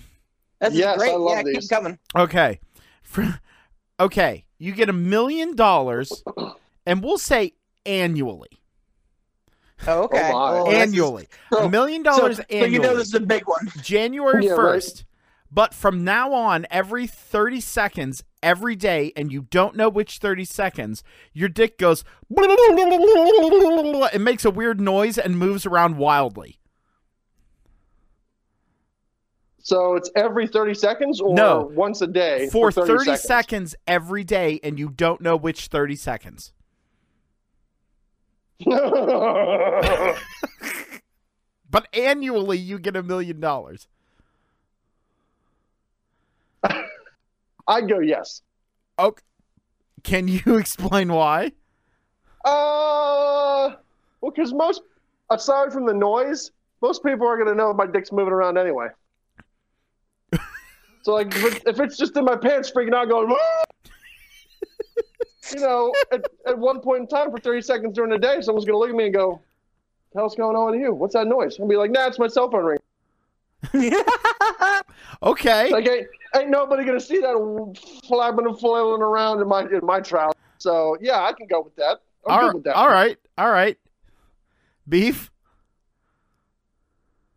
While it could be a terrible inconvenience at sometimes, you know, if I'm getting $1 million a year, hell yeah, I'm smashing that like button every, you know, yes, all right, 100% yes. So here's what I'm gonna do. I put the link to all these questions, this spreadsheet of questions, in the Discord.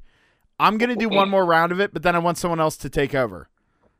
Okay. I'll do it. Yeah, all right. Beef take over. Okay. So, all right, you guys ready? Let me look. Yes. I don't know. That one's really good. I'm sorry. I found a couple. Give me a second. All right. Okay, we'll start with Ransom on this one. Ransom, you get $1 million, but you have a knife, we'll say a machete, attached to your hand at all times.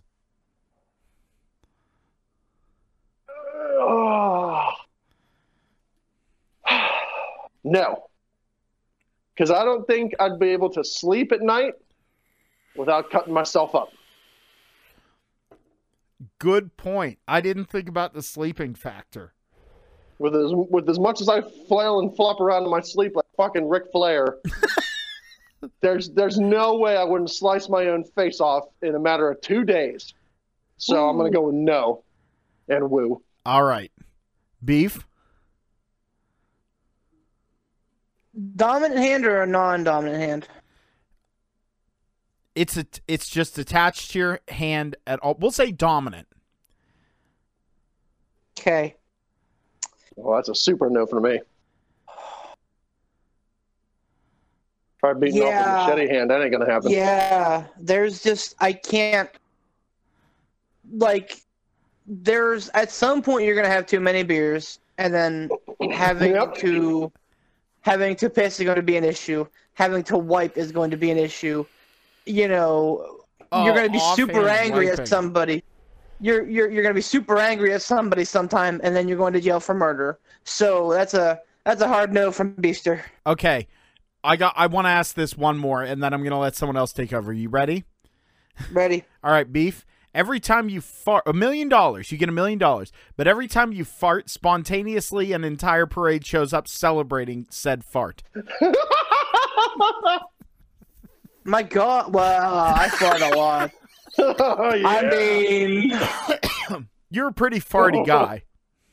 I am, and like I fart a lot when I'm at work too. So that would be very. But again, if I'm If I'm a millionaire, I ain't working. So yeah, but it's only $1 million once. So every single time you're on the phone, you hear, "All right, thank you very much for calling our company that you work for. This is Jeffrey." How? Oh no! Every time. That's every single time you fart.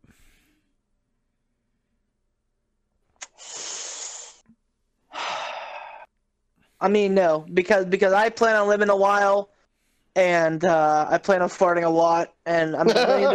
I mean, just what? So like what?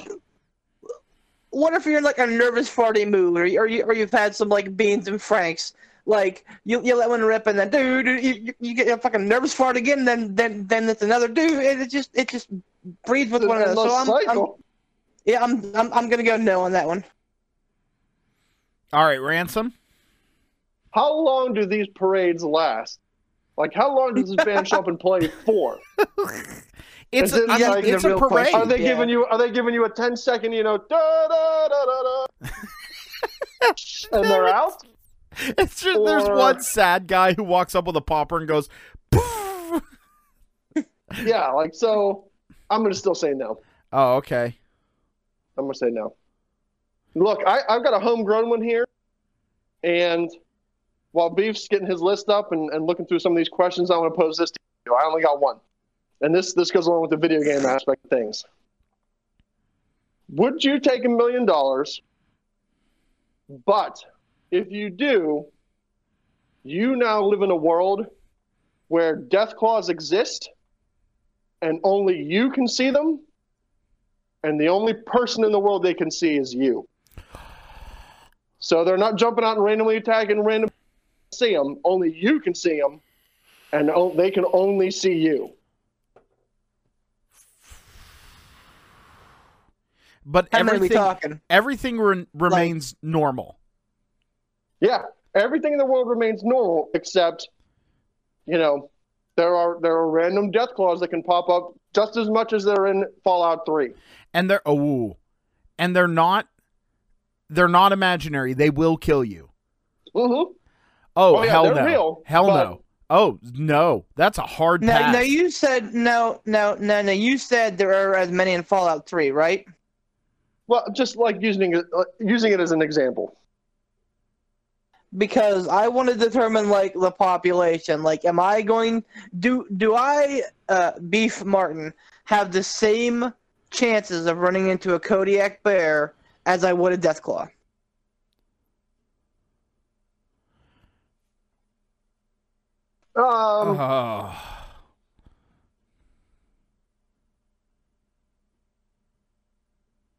I don't know. I don't know how many to say that there are in the world.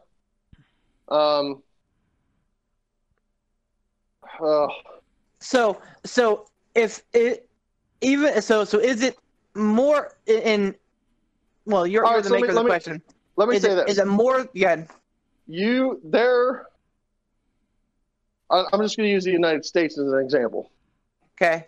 There is one Deathclaw randomly roaming every county in the United States. So for Butler County, there's one Deathclaw for Butler County. There's one for Armstrong, one for Beaver. Gotcha. They don't stay in the same place. They're randomly roaming. Okay. You're randomly running. Yes, I am. So, welcome, Tom. Oh, welcome. Oh, now I want to take back over. Fuck. Okay. All right. I believe that I would probably take the money, and here's why. Oh my gosh. I'm gonna give it the same explanation I gave it with the random animal, except for I know that there's a active Deathclaw somewhere out there at any given time, and I'm going to be prepared for said active Deathclaw. I'm just gonna say this too, but this isn't like Fallout where it's like, oh, I'm gonna go behind this door. Up, safe. Deathclaws would be like an actual living thing. So like if it sees you through the window of your house, it could probably break that window and get you.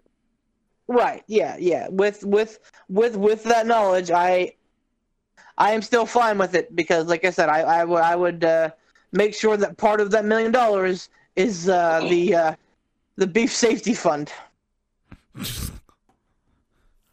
This No, is let me pose this question to you, though. Dude, we're playing $1 million butt. Yeah, Poot will explain. So Okay. let me tell you this, though, Beef. You get $1 million. How much of that $1 million are you thinking to a fortified home, not to mention maybe a fortified vehicle? What is there going to be a lot of that million left for you to actually enjoy yourself? Are you gonna roll the dice on going, well, hell, I have $1 million. I can go to Cancun whenever I want and lay on this beach and go to this restaurant. Well, if you're outside, you never know when that death call might be traipsing on through.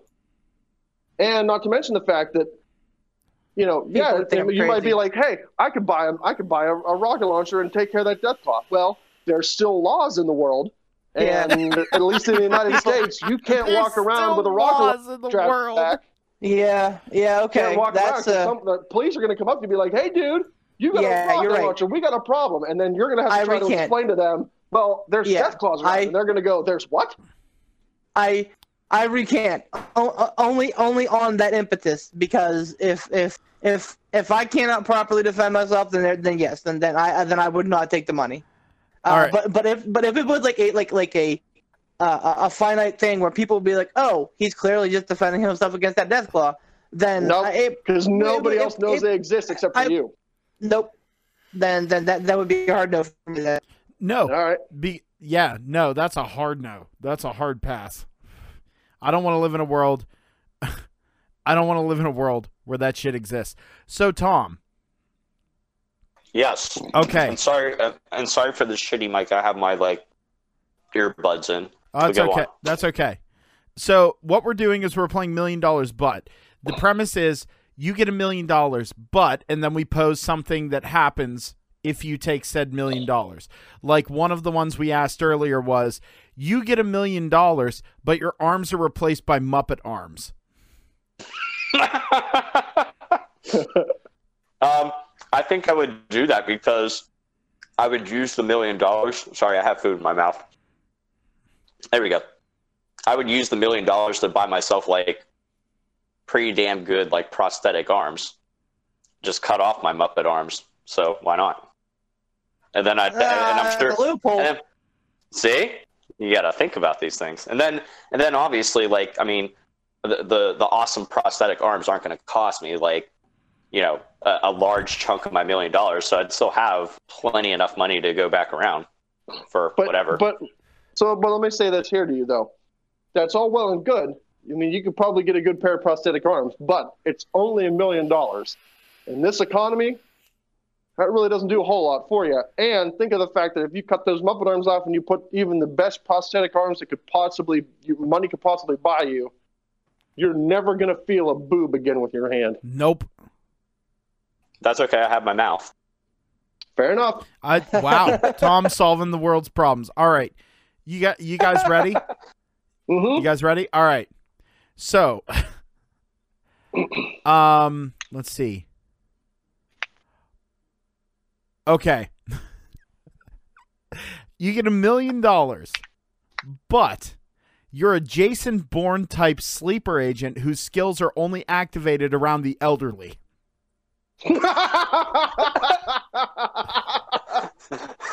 Okay, hold on. I gotta ask a clarifying question. Okay.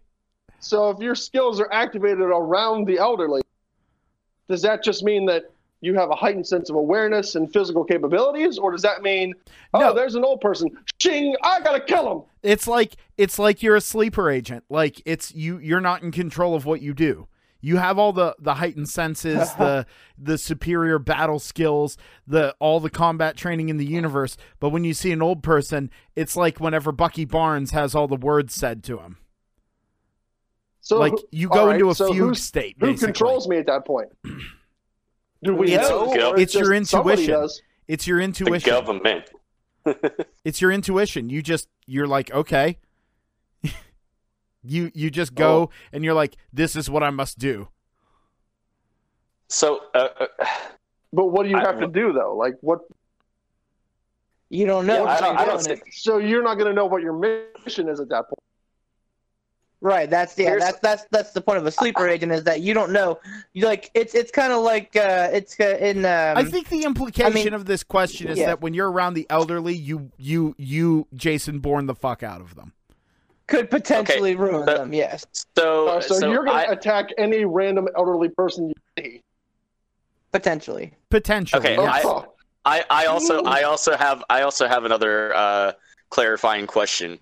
Being that I would be a Jason Bourne type sleeper agent, does that mean that that I'm constantly being hunted down by some other said entities or anything? Because this sounds like a pretty much like a win-win situation for me. Like, I'm getting money, and then like I don't know, fucking who cares? Like, if I'm not in control of myself around the elderly or whatever, I don't know. Like, that doesn't bother me. I just keep my distance from them. Like, I don't see a downside to this. I'll take the money and run. Real dark on this. Yeah, Fuck it. Yeah, Tom's going nihilistic on this. Like, yeah, I am. Okay, so Tom, you'd take the $1 million. You know, listen, I'd take the $1 million. It's every time, and you could potentially be a murderer of elderly, and you would have the cops coming after you all the time. Well, I mean, if I have those Jason Bourne type, I don't know. Yeah, but you don't have those Jason Bourne type abilities unless you're around the elderly and they're activated, right? So if you're not around, if you go Jason Bourne and you kill this old dude, and then the old dude's gone, and you snap back to, oh, I'm regular old me, and the cops come after you, you're not going to have those skills. Well, because they're not active at that point. Is that right? I would think by a certain point, I wouldn't just start randomly killing them. I would also instinct would take in, and I would or like whatever survival mechanism as far as the sleeper agent stuff is concerned. I would probably like keep an old person as around me as kind of like, you know, like a battery pack of sorts. Like, I don't know. Wow. Battery pack old folk. All right, so Tom, you're saying yes, is that right? Fuck yeah, take the money. All right, I'm going to say no. And also, what age are we considering Tom, the do you elderly? have the same thing the government does, 59 and a half? Okay. Nope. So that's the other thing. Tom, do you have any grandparents left, buddy? I do not. Okay. I don't either, but yeah. My parents are 70. I'd have to say no.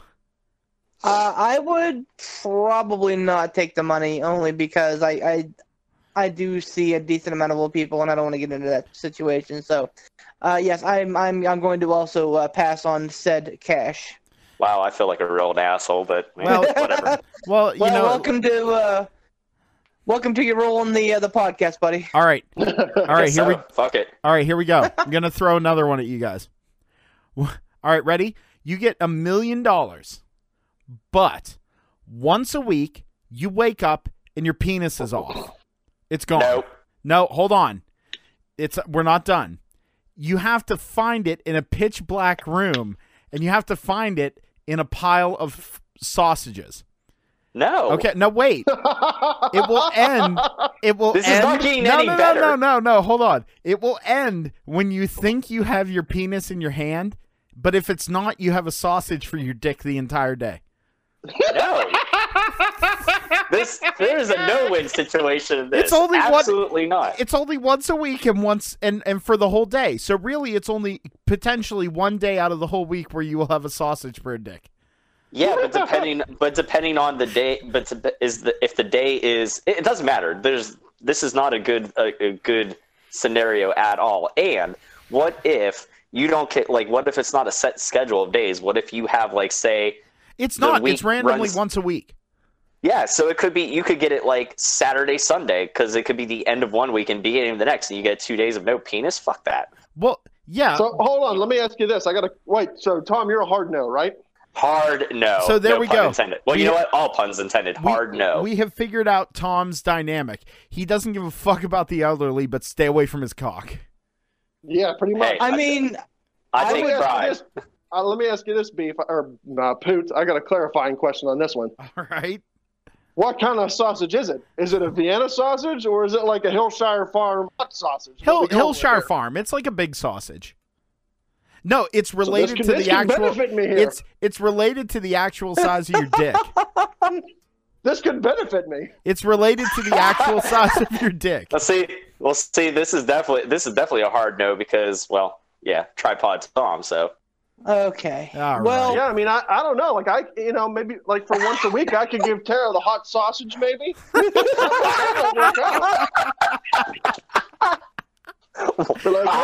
Some peppers and onions because I got a hot.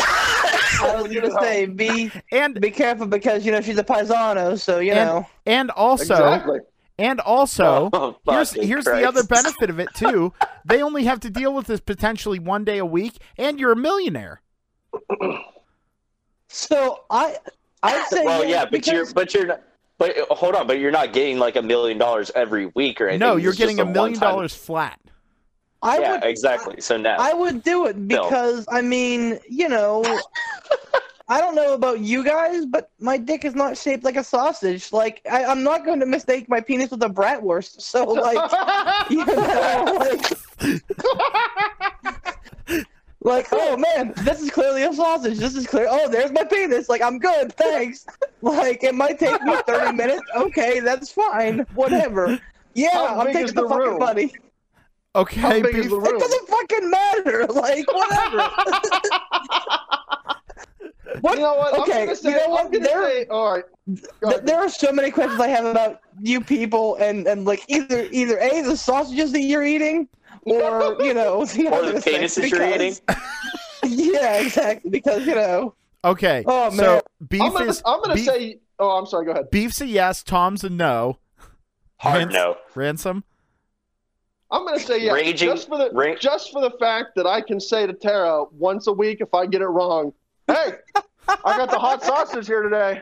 You want to take advantage of this? You got some spicy mustard? What do you got? Okay. Yeah, but hold on. You're not thinking. Comic factor. I'm going with it. You're not thinking of one other really bad scenario though. What's that? What if Tara decides to just take a bite out of it? Then you're back to Well, that's one day. Yeah, it's one day. She can gobble that sausage up, and I'm back to Every I don't other know about all Tom, that, man. I mean, that'd be pretty fucking excruciating. Every other day out of the week, you have a normal dick. Yeah, but no, you're also not saying like if you like, do the nerve endings and everything still work the same? Like, are you going to get the same? You're not going to get the. See, now I'm still saying no. I'm just would not want to lose like, my penis, and honestly, I'm not trying to be braggadocious by any means or anything like that. Yeah, but you are. I'm happy. No, but I've been blessed to have a very a good size. So no, doesn't matter. Well, there we go. Podcast over. All right. Yep. No. So let's move on. You guys ready for a couple? You got a couple more in you? Wait, Yeah, Poot, are you taking the sausage money or no? Oh my god, absolutely. Sausage money. Oh my god, absolutely. Yeah. I'd do it. It's once a Sausage week. money. Fuck it. I barely use the thing anyway. Let's see. Well, see, maybe that's the case. Maybe I just use it often enough that I value it. Yeah, so, I don't. know. So it's all good. All right, you guys ready for this one? Yeah, let's have All it. right. You get Jesus. $1 million, but the moment you get handed the briefcase of money, someone takes out a gun, puts it over your shoulder, and fires it. The bullet is now traveling around the earth, so every 31 hours you have to duck it. It never deviates from its path. You can't just step sideways. It's always like in line with you. So you have to time it out. You have to time it out and duck. Yes. Every 31 hours? Yep. Oh man. I can't coordinate my sleep schedule that well. Yeah, I'm gonna say you're gonna no. and plus you're gonna forget about it at least one time. And like probably more than that. But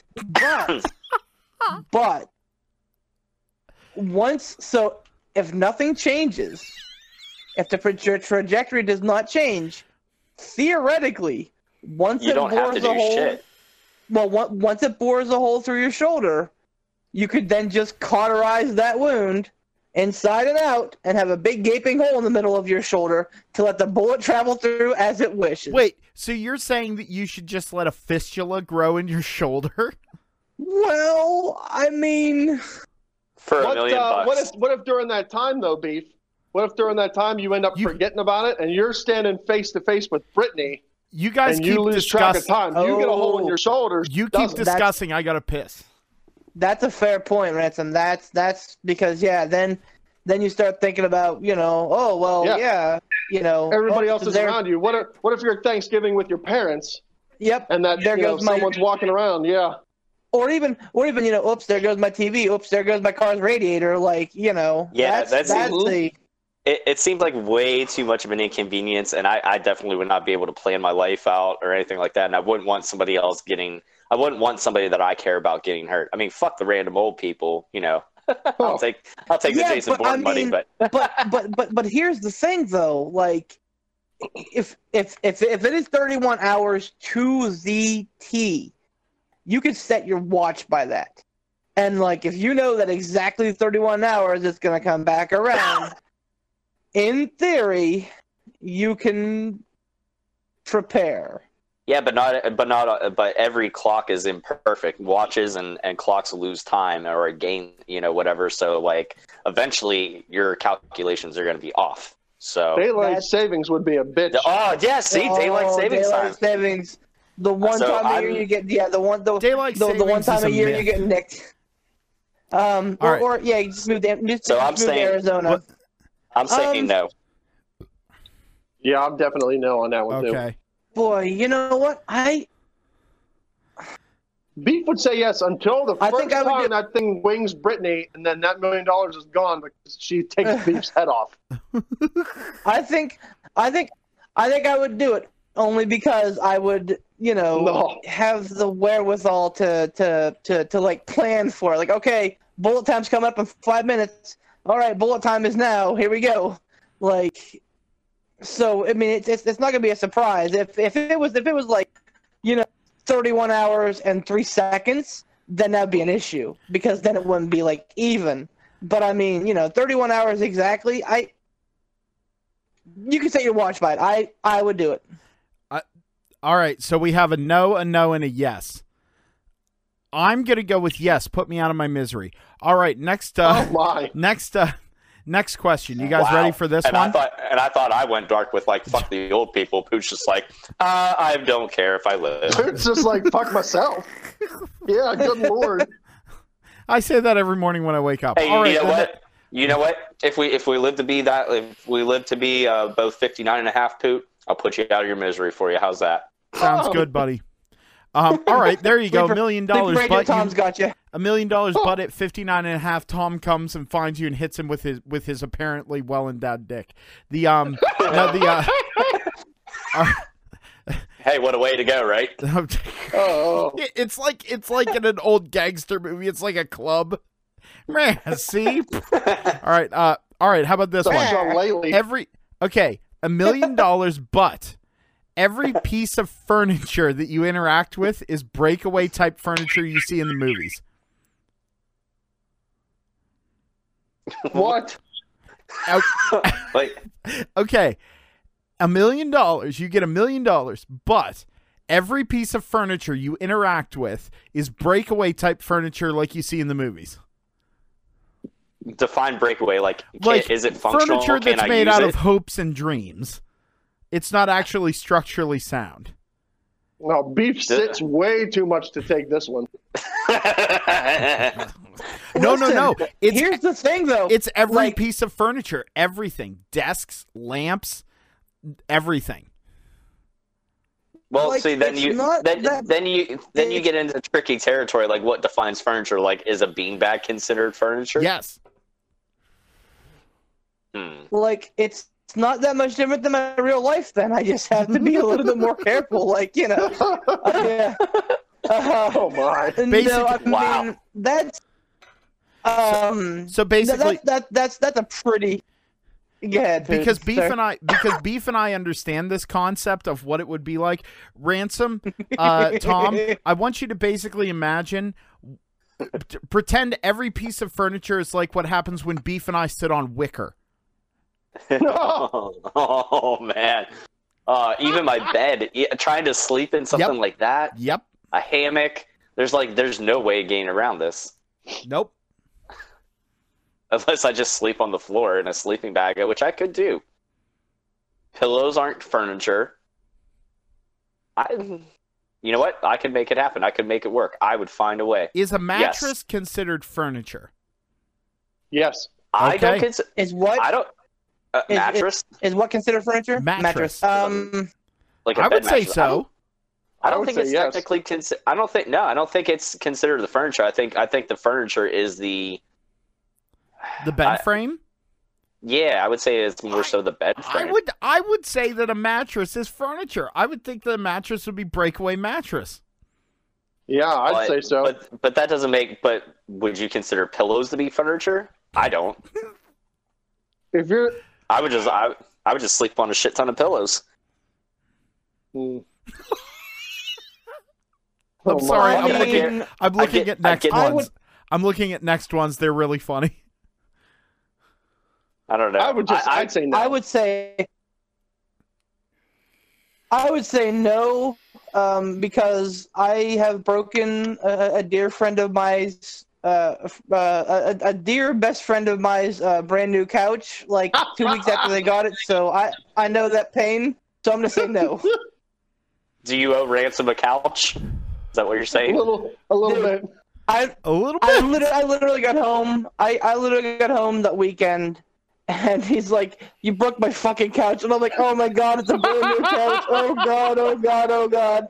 And he's like, "Nah, man, don't worry about it. It's a piece of shit anyway." I'm like, "Oh, thank god!" Like, he goes, "Oh my god!" I can see people like, "No." Yeah, I was sweating real hard. Like, What the hell? It was bad news bears. What the hell? All right, Yeah, so I would definitely. So beef and ransom are no. I'm no. I'm absolutely no. Tom can apparently live his life on pillows. Yeah. So. Apparently so. Killing old I'm people. Yep, that's how I lay my head down at night, on the hopes and dreams and tears of old people. So Okay. Tom, you'd be a yes. You know what? Fuck it. Just to be a contrarian, I'll go yes. All right. Come on. I've only got a couple more here, and then I got to get going because I got to go to work tomorrow. That's quite all right. All right. Ready? Yes. Do it. You get $1 million, but These are once fantastic. a day, every week, randomly, your knees bend the opposite direction.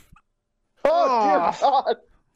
All day? Oh, I know that. That's all got to be day. a no for Poot. That's got to be a no for Poot already. I can tell, right? Why? It would be like bird legs. You'd be able to jump higher. I'm in.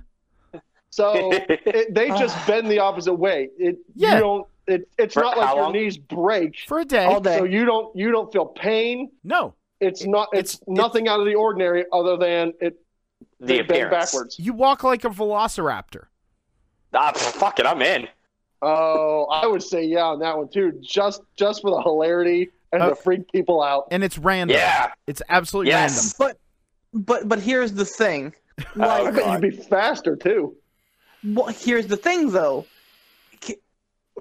Remember, none of us can, obviously, what it was like to learn how to walk on our knees that we currently have. Now imagine suddenly being thrust into that position, except for it's backwards. And, like, you have to figure it out, or else you're going to be late for work. I would And, hope like, I would hope you that you Yeah. have better coordination and faculties than that of a 1.5-year-old. Yeah, I'm going with yes. And Sign me true, up. So, but Yeah, sign me up for Velociraptor knees. I'm good. and I'm obviously a yes too. I think Poot said he was. But let me say this though, Beef. Yes, it might be like learning how to walk again, but if you get $1 million, you could probably spend how often does this happen, Poot? Once a week. day, every week. Once a day every. All right, so once a day every week. Oh, wait. Once a day? Yeah, once Or all one day? day every week.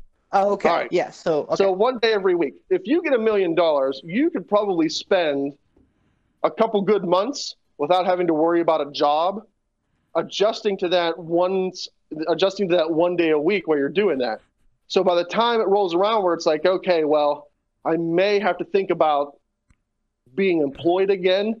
You're probably going to be used to it enough that you're like, oh, it's second nature. Like you wake up that day, you're like, oh, it's backwards knee day. Nah, man, I'm good. It's backwards knee Backwards day. knee day, yay! I like it. Yeah, you know what I mean? Like you'd probably have time to get used to it. I would take the money. Hilarious note. Brittany is in the bedroom right now, and she can hear my end of the conversation, and she's sending me all kinds of gifts. Some that involve Italian sausages, so it's gonna be pretty hilarious hearing the one end of the conversation. All right, so we're yeses across the board on that one. Oh yes. Okay. You get $1 million, but every time you fart, you change sex. Yes, I do it. Beef would never be able to dress himself because it would be constant cross-dressing. or he'd constantly look like he's in a lesbian relationship. You know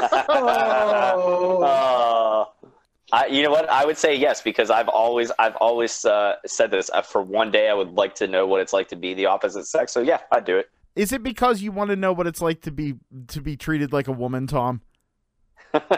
Well, I mean, you don't treat me like a woman, so I mean, you know. Constantly be chasing the tripod. Yeah, No, I think, and I mean, go I'm from being much the tripod to the tightwad. Bottom heavy to top heavy. or if you have a giant schlong, you just have an abnormal vagina. A very large clit. Oh, China style. Oh, yeah. I would say no to this, just for the exact same reason of the marching band, because it happens far too often. And we talk to Beef on podcast days, and we say, hey Beef, how many times did you change sex today? And he's like 70.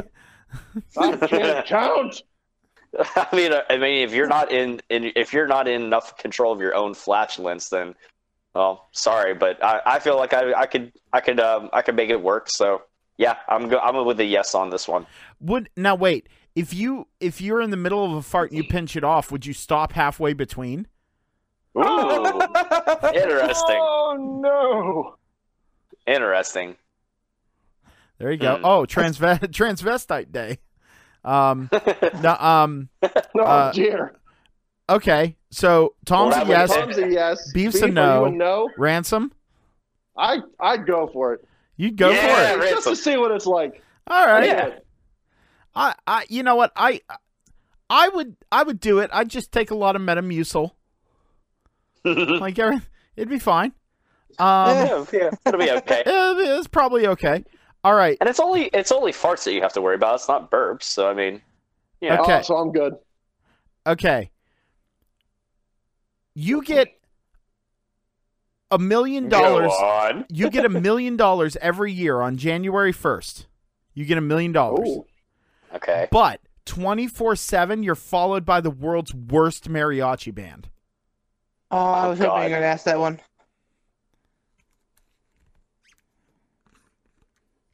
I'm going to kick this one since off, and I'm going to say no because I'd never get any sleep. Absolutely. And that would drive me insane. 24/7. They are the worst band, the worst mariachi band ever known. Terrible. And they're following you all the time. I wouldn't even care if they were like the greatest band. I would lose all sense of privacy. I'd be like, get the fuck out of here. I got to give somebody the hot sausage. No, that's a no for me.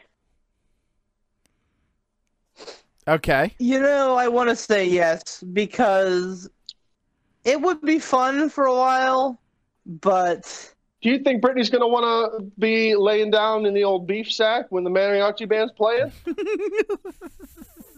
Trying to get her to do it. Oh, no, it wouldn't even... Is she good with performing in front of people?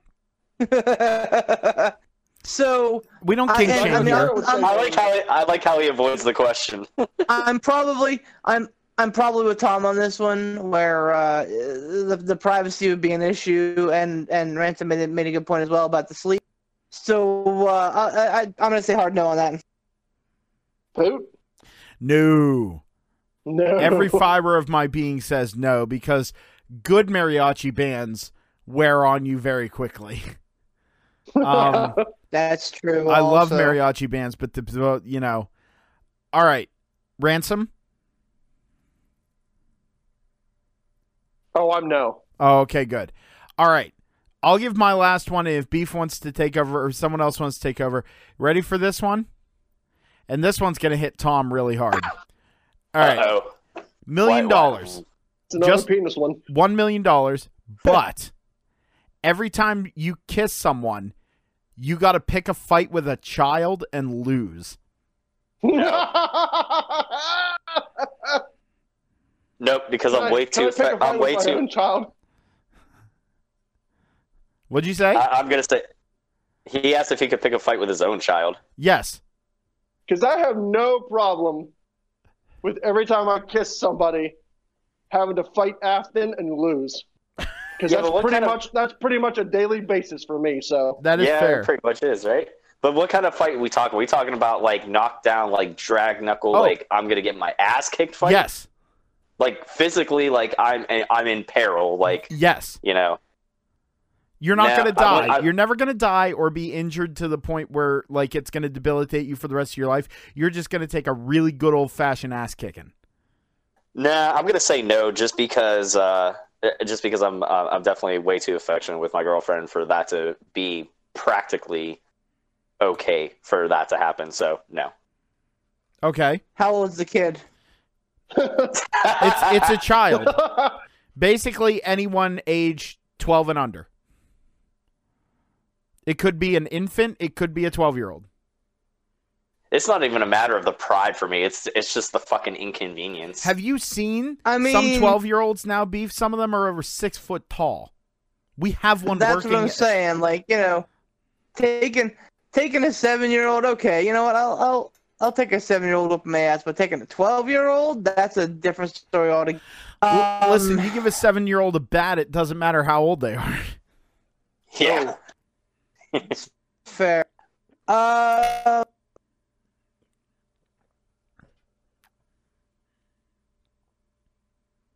So every time you give a kiss, right? Every time you kiss someone. Okay. And if I kiss my own kids goodnight and then they whoop my ass, I'm going to want to whoop their ass right back. So no. Yeah, you won't be able to, though, because you're going to lose every time. I know, exactly. Yeah. Like, that's just, like, nah, I can't do it. I would have to say no. Okay. So. What about you, Poot? I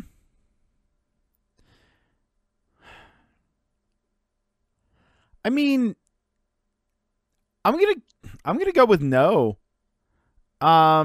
Just because I'm a sensitive little flower and don't like an ass kicking. And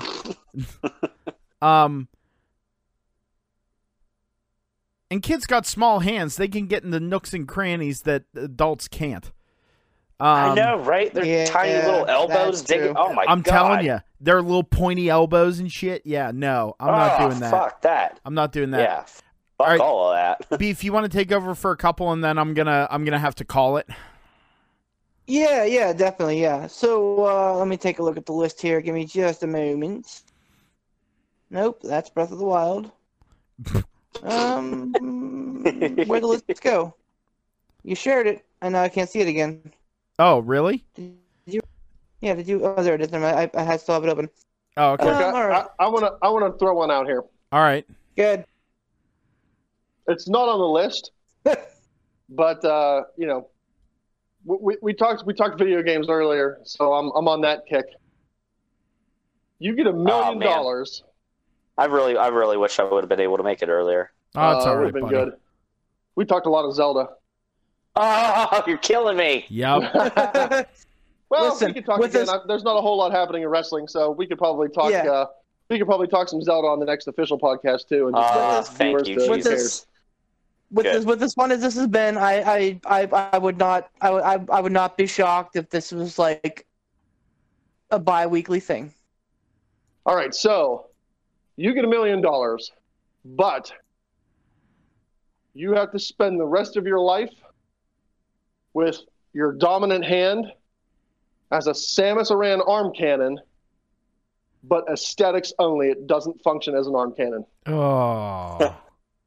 Does it at so least you can't blast anything with it. You can't get a hand out of it. It's just an arm cannon. It looks really awesome, but you can't do shit with it. Does it weigh a ton, and also does it light up like a child's toy and make blaster noises? It does not light up, it does not make any noises, and it does not weigh any more than your normal hand weighs. Strictly aesthetic. No. For me, that's a no. Yeah. Practicality aside, yeah, no. Muppet arms you're good with. Samus Aran arm cannon, no. Muppet arms, you can at least get some work done. Yeah, I was gonna say, like, well, I mean, I guess, like, if I go with the loophole again, like, could I just, like, again, have that amputated, get another, prosthetic arm / hand? Because I mean, it's just like any other body. It's just like any other body part. I mean, you can hack your normal hand off and get a prosthetic if you really. Yeah, you know want what? Okay, I'm gonna change my answer. I'm gonna say yes then, because if I can amputate my Muppet arms and get prosthetic ones, then I could do that with the arm cannon. And I will say this on the video game related note. You don't necessarily need hands to play video games, because I've seen a streamer that does it with no hands, literally. Like, yeah. Huh. I would say it's tough, because you think, oh, it's $1 million, I'm probably not going to have to work, or at least not for a while. But then you think about all the things you do with your dominant hand. You cook, you text, you piss, you wipe, slowly. You all drive, of these things, you write. You drive. You can learn. Things. You can teach yourself how to do stuff with your non-dominant hand, though. Like, it would take a long time, but you could do it. I mean, people learn how to adjust to being amputees and stuff like that all the time. True. You know what I mean? That is true. I mean, if they can do it, fuck. The human body is a miraculous thing. You're right, and it would look super cool. I would say yes. Yeah, I'm going to go with yes. Nope. Oh, Poot, did you answer? Nope. You're a no. Okay, I'm a no. Let me amend this just to see if your answers change. Okay. You get $1 million, but you spend the rest of your life with your dominant arm as a Samus Aran arm cannon. You cannot amputate it. It weighs the same as your normal arm, but it's fully functioning. Ooh, yes. Yeah, I'd be a superhero. Because I would never need a concealed carry permit. But you still live in the same world that we live in now. So where, like, if you Samus Aran power beam somebody and they die, well, you're getting your ass arrested. Yeah, but at least like, if the world goes into a crazy coronavirus pandemic, fucking shutdown, I don't have to worry about running out of, like, bullets and fucking guns and stuff when crazies come try to loot my house. So I'm good. Fair point. I'd do it if it was functional. Yeah, I'm a yes. I was a yes before the amendment. I'm gonna still. Oh, that's right. Yeah, yes. because you just hacked it off. Yeah, because I find the loophole. All right, Beef. What do you do? I'm still yes. That just makes it all the cooler.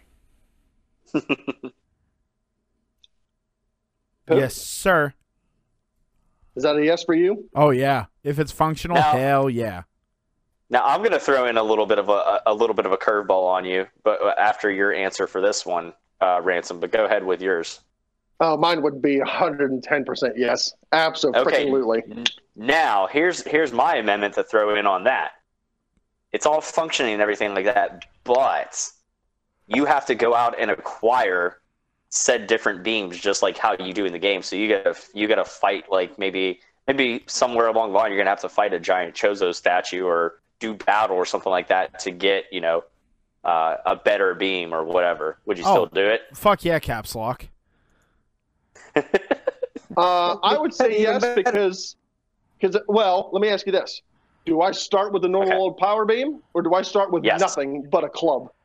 You start with, like, normal pew pew. You don't get a charge beam. You don't get the grappling beam. You don't get anything cool until you go out and acquire it. And this could take you all over the world. Like, you don't know where the hell you're going to find it at. You know what? I'd say yes, because when it boils right down to it, in the world that we live in, like, I'm not living in a video game world. We're living in the same world that we live in right now. I don't need anything more than a power beam. I don't need phaser. I don't need plasma. I don't need grapple. I'm good with the little pew pew power beam. I'm fine with that. All right, good. All right, so I have 2 from the list, and we'll close up after this. That's good, because I was gonna say I gotta get going soon. Yeah. Every time you see so you get $1 million, but every time you see a purple car, you have to punch the closest person to you in the mouth.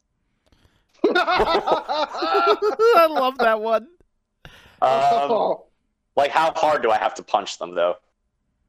Like, do I really have to get into it, or just kind of give I mean, a little... you can't be like, no. You have to punch like you're in a fist fight. Ooh. Oh my. Oh, I don't know. That's a hard one. I'm gonna say no, because I have a wife and 2 children, and I cannot fathom. My son, sometimes I could punch him in the mouth. Tara, if she's really annoying me that day and we pass a car, but I couldn't haul off and sock my daughter in the mouth. I couldn't do it. I'm gonna say no. I don't think I could do it. I don't think I could do that to my kids or my girlfriend, especially. And I mean, granted though, how often do I ever see a purple car? That's the thing. More often than you'd think. I know. That's the thing. Like I used to play the yellow car game with my friends, and then once I got a yellow car, that's all I ever fucking saw. So. Yep.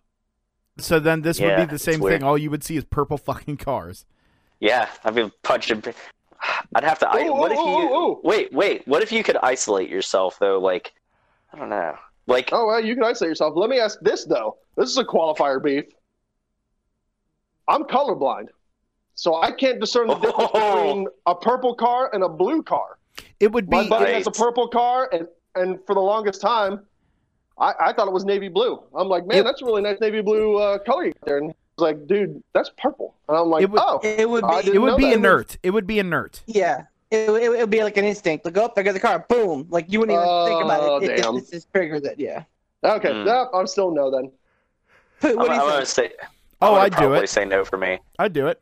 I would do it, Fuck it. Only because Spice of life. There are very, very rarely are there purple cars, and B, if you see in a position where you would see a lot of cars, you're usually going to be with somebody that you know, or somebody that you're at least kind of friends with or whatever, and you can let them know, hey man, like they're going to know, hey man, if we see a purple car, I got to punch you in the mouth. I'll give you $20 if it happens. Sorry.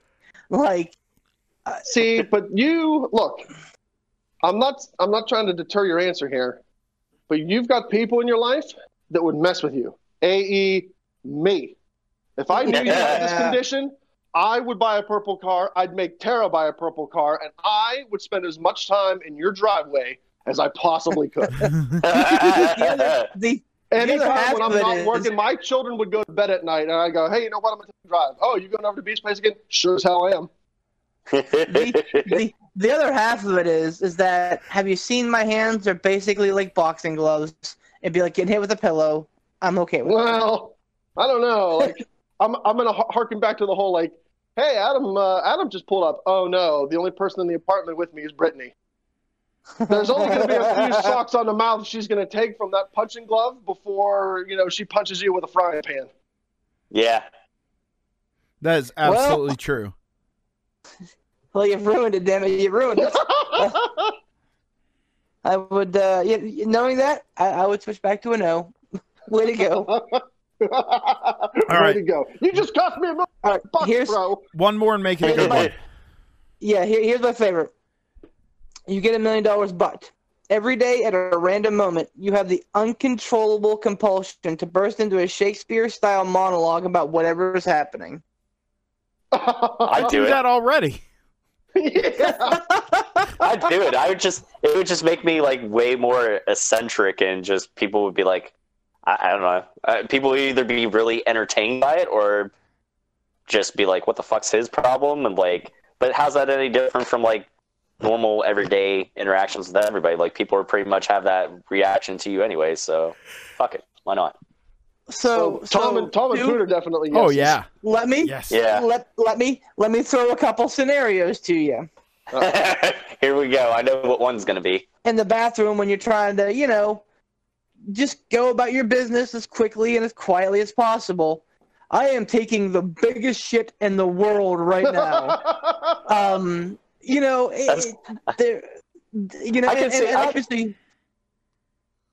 Go ahead. No, you go ahead. Well, I was going to say, obviously it's not going to be, the most inopportune time every time, but there's a chance for it happening where you definitely don't want it to happen. You're in the middle of getting your significant other, and you go, "I'm so insecure about the size of my. Oh, I'm done." Wow. I was waiting for that scenario to come up, but I think by a certain point they would just get used to it. If it just so happened that it happened often during the giga-schmoogity, and as far as bursting into a Shakespearean monologue, if you're like in the bathroom taking a shit, man, that'd be fucking hilarious. I could see like, and Taco Bell was a bad choice. My ass it fired like a cannon. And lo, it was this moment that I regretted my dinner option for this evening. Yes. I think that'd be hilarious. I'd do it. I'd do it. Oh, yeah. In a heartbeat, I'd do it. Yeah. I'd do it. Oh, yeah. For sure. For sure, I'd do it. But, that would lead to a lot of great moments, I think. What are we, so we're calling it quits.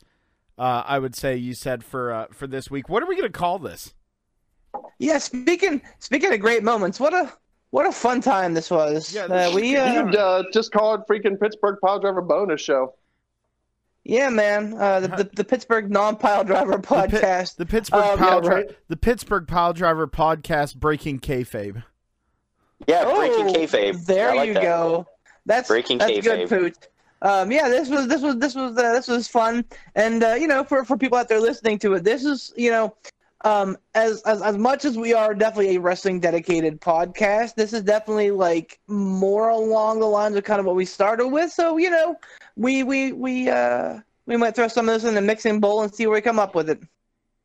Yeah, I'd be happy if we threw one of these in every once in a while. It doesn't have to be a scheduled thing or like a bi-weekly or tri-weekly or whatever type deal. If we want to get together some night and bash one of these just random ass shows out. Yeah. This has been super entertaining for me. I don't know how anybody else listening to this is going to take it, but this has been a super fun night. Oh, hopefully the bar in Iowa enjoyed it. Oh, I enjoyed it. We were going along doing those $1 million questions. Ransom came up with original ones. I definitely 100% was like, yeah, these are questions that were asked on Rooster Teeth, but they're hilarious, and I wanted to hear. And by God, I got some yucks out of it, and that's all that mattered. Oh my, it was funny. But this was a lot of fun, guys. But I got to go to work and get back to the reality of the coronavirus. Oh. Yeah. COVID? Yeah, everybody. My corona. Everybody. Oh, wow. Everybody. Mike Karuba. Everybody out here. Everybody out there, I hope that if you listen to this, you it kind of took you away, because I'm not going to lie, right up until then, I completely forgot that all this chaos was going on. Yeah, for sure. Right? I absolutely did. It was nice to break from reality a bit. Yeah, it was. But I'm gonna head out, guys. You wanna you know what? Let's all each say goodbye. Bye, listeners. Now we're all patiently waiting for somebody else to go. Yeah, now it's see you guys. See you guys. Have a good night. Bye. Hey, everybody. Thanks for listening. Have a wonderful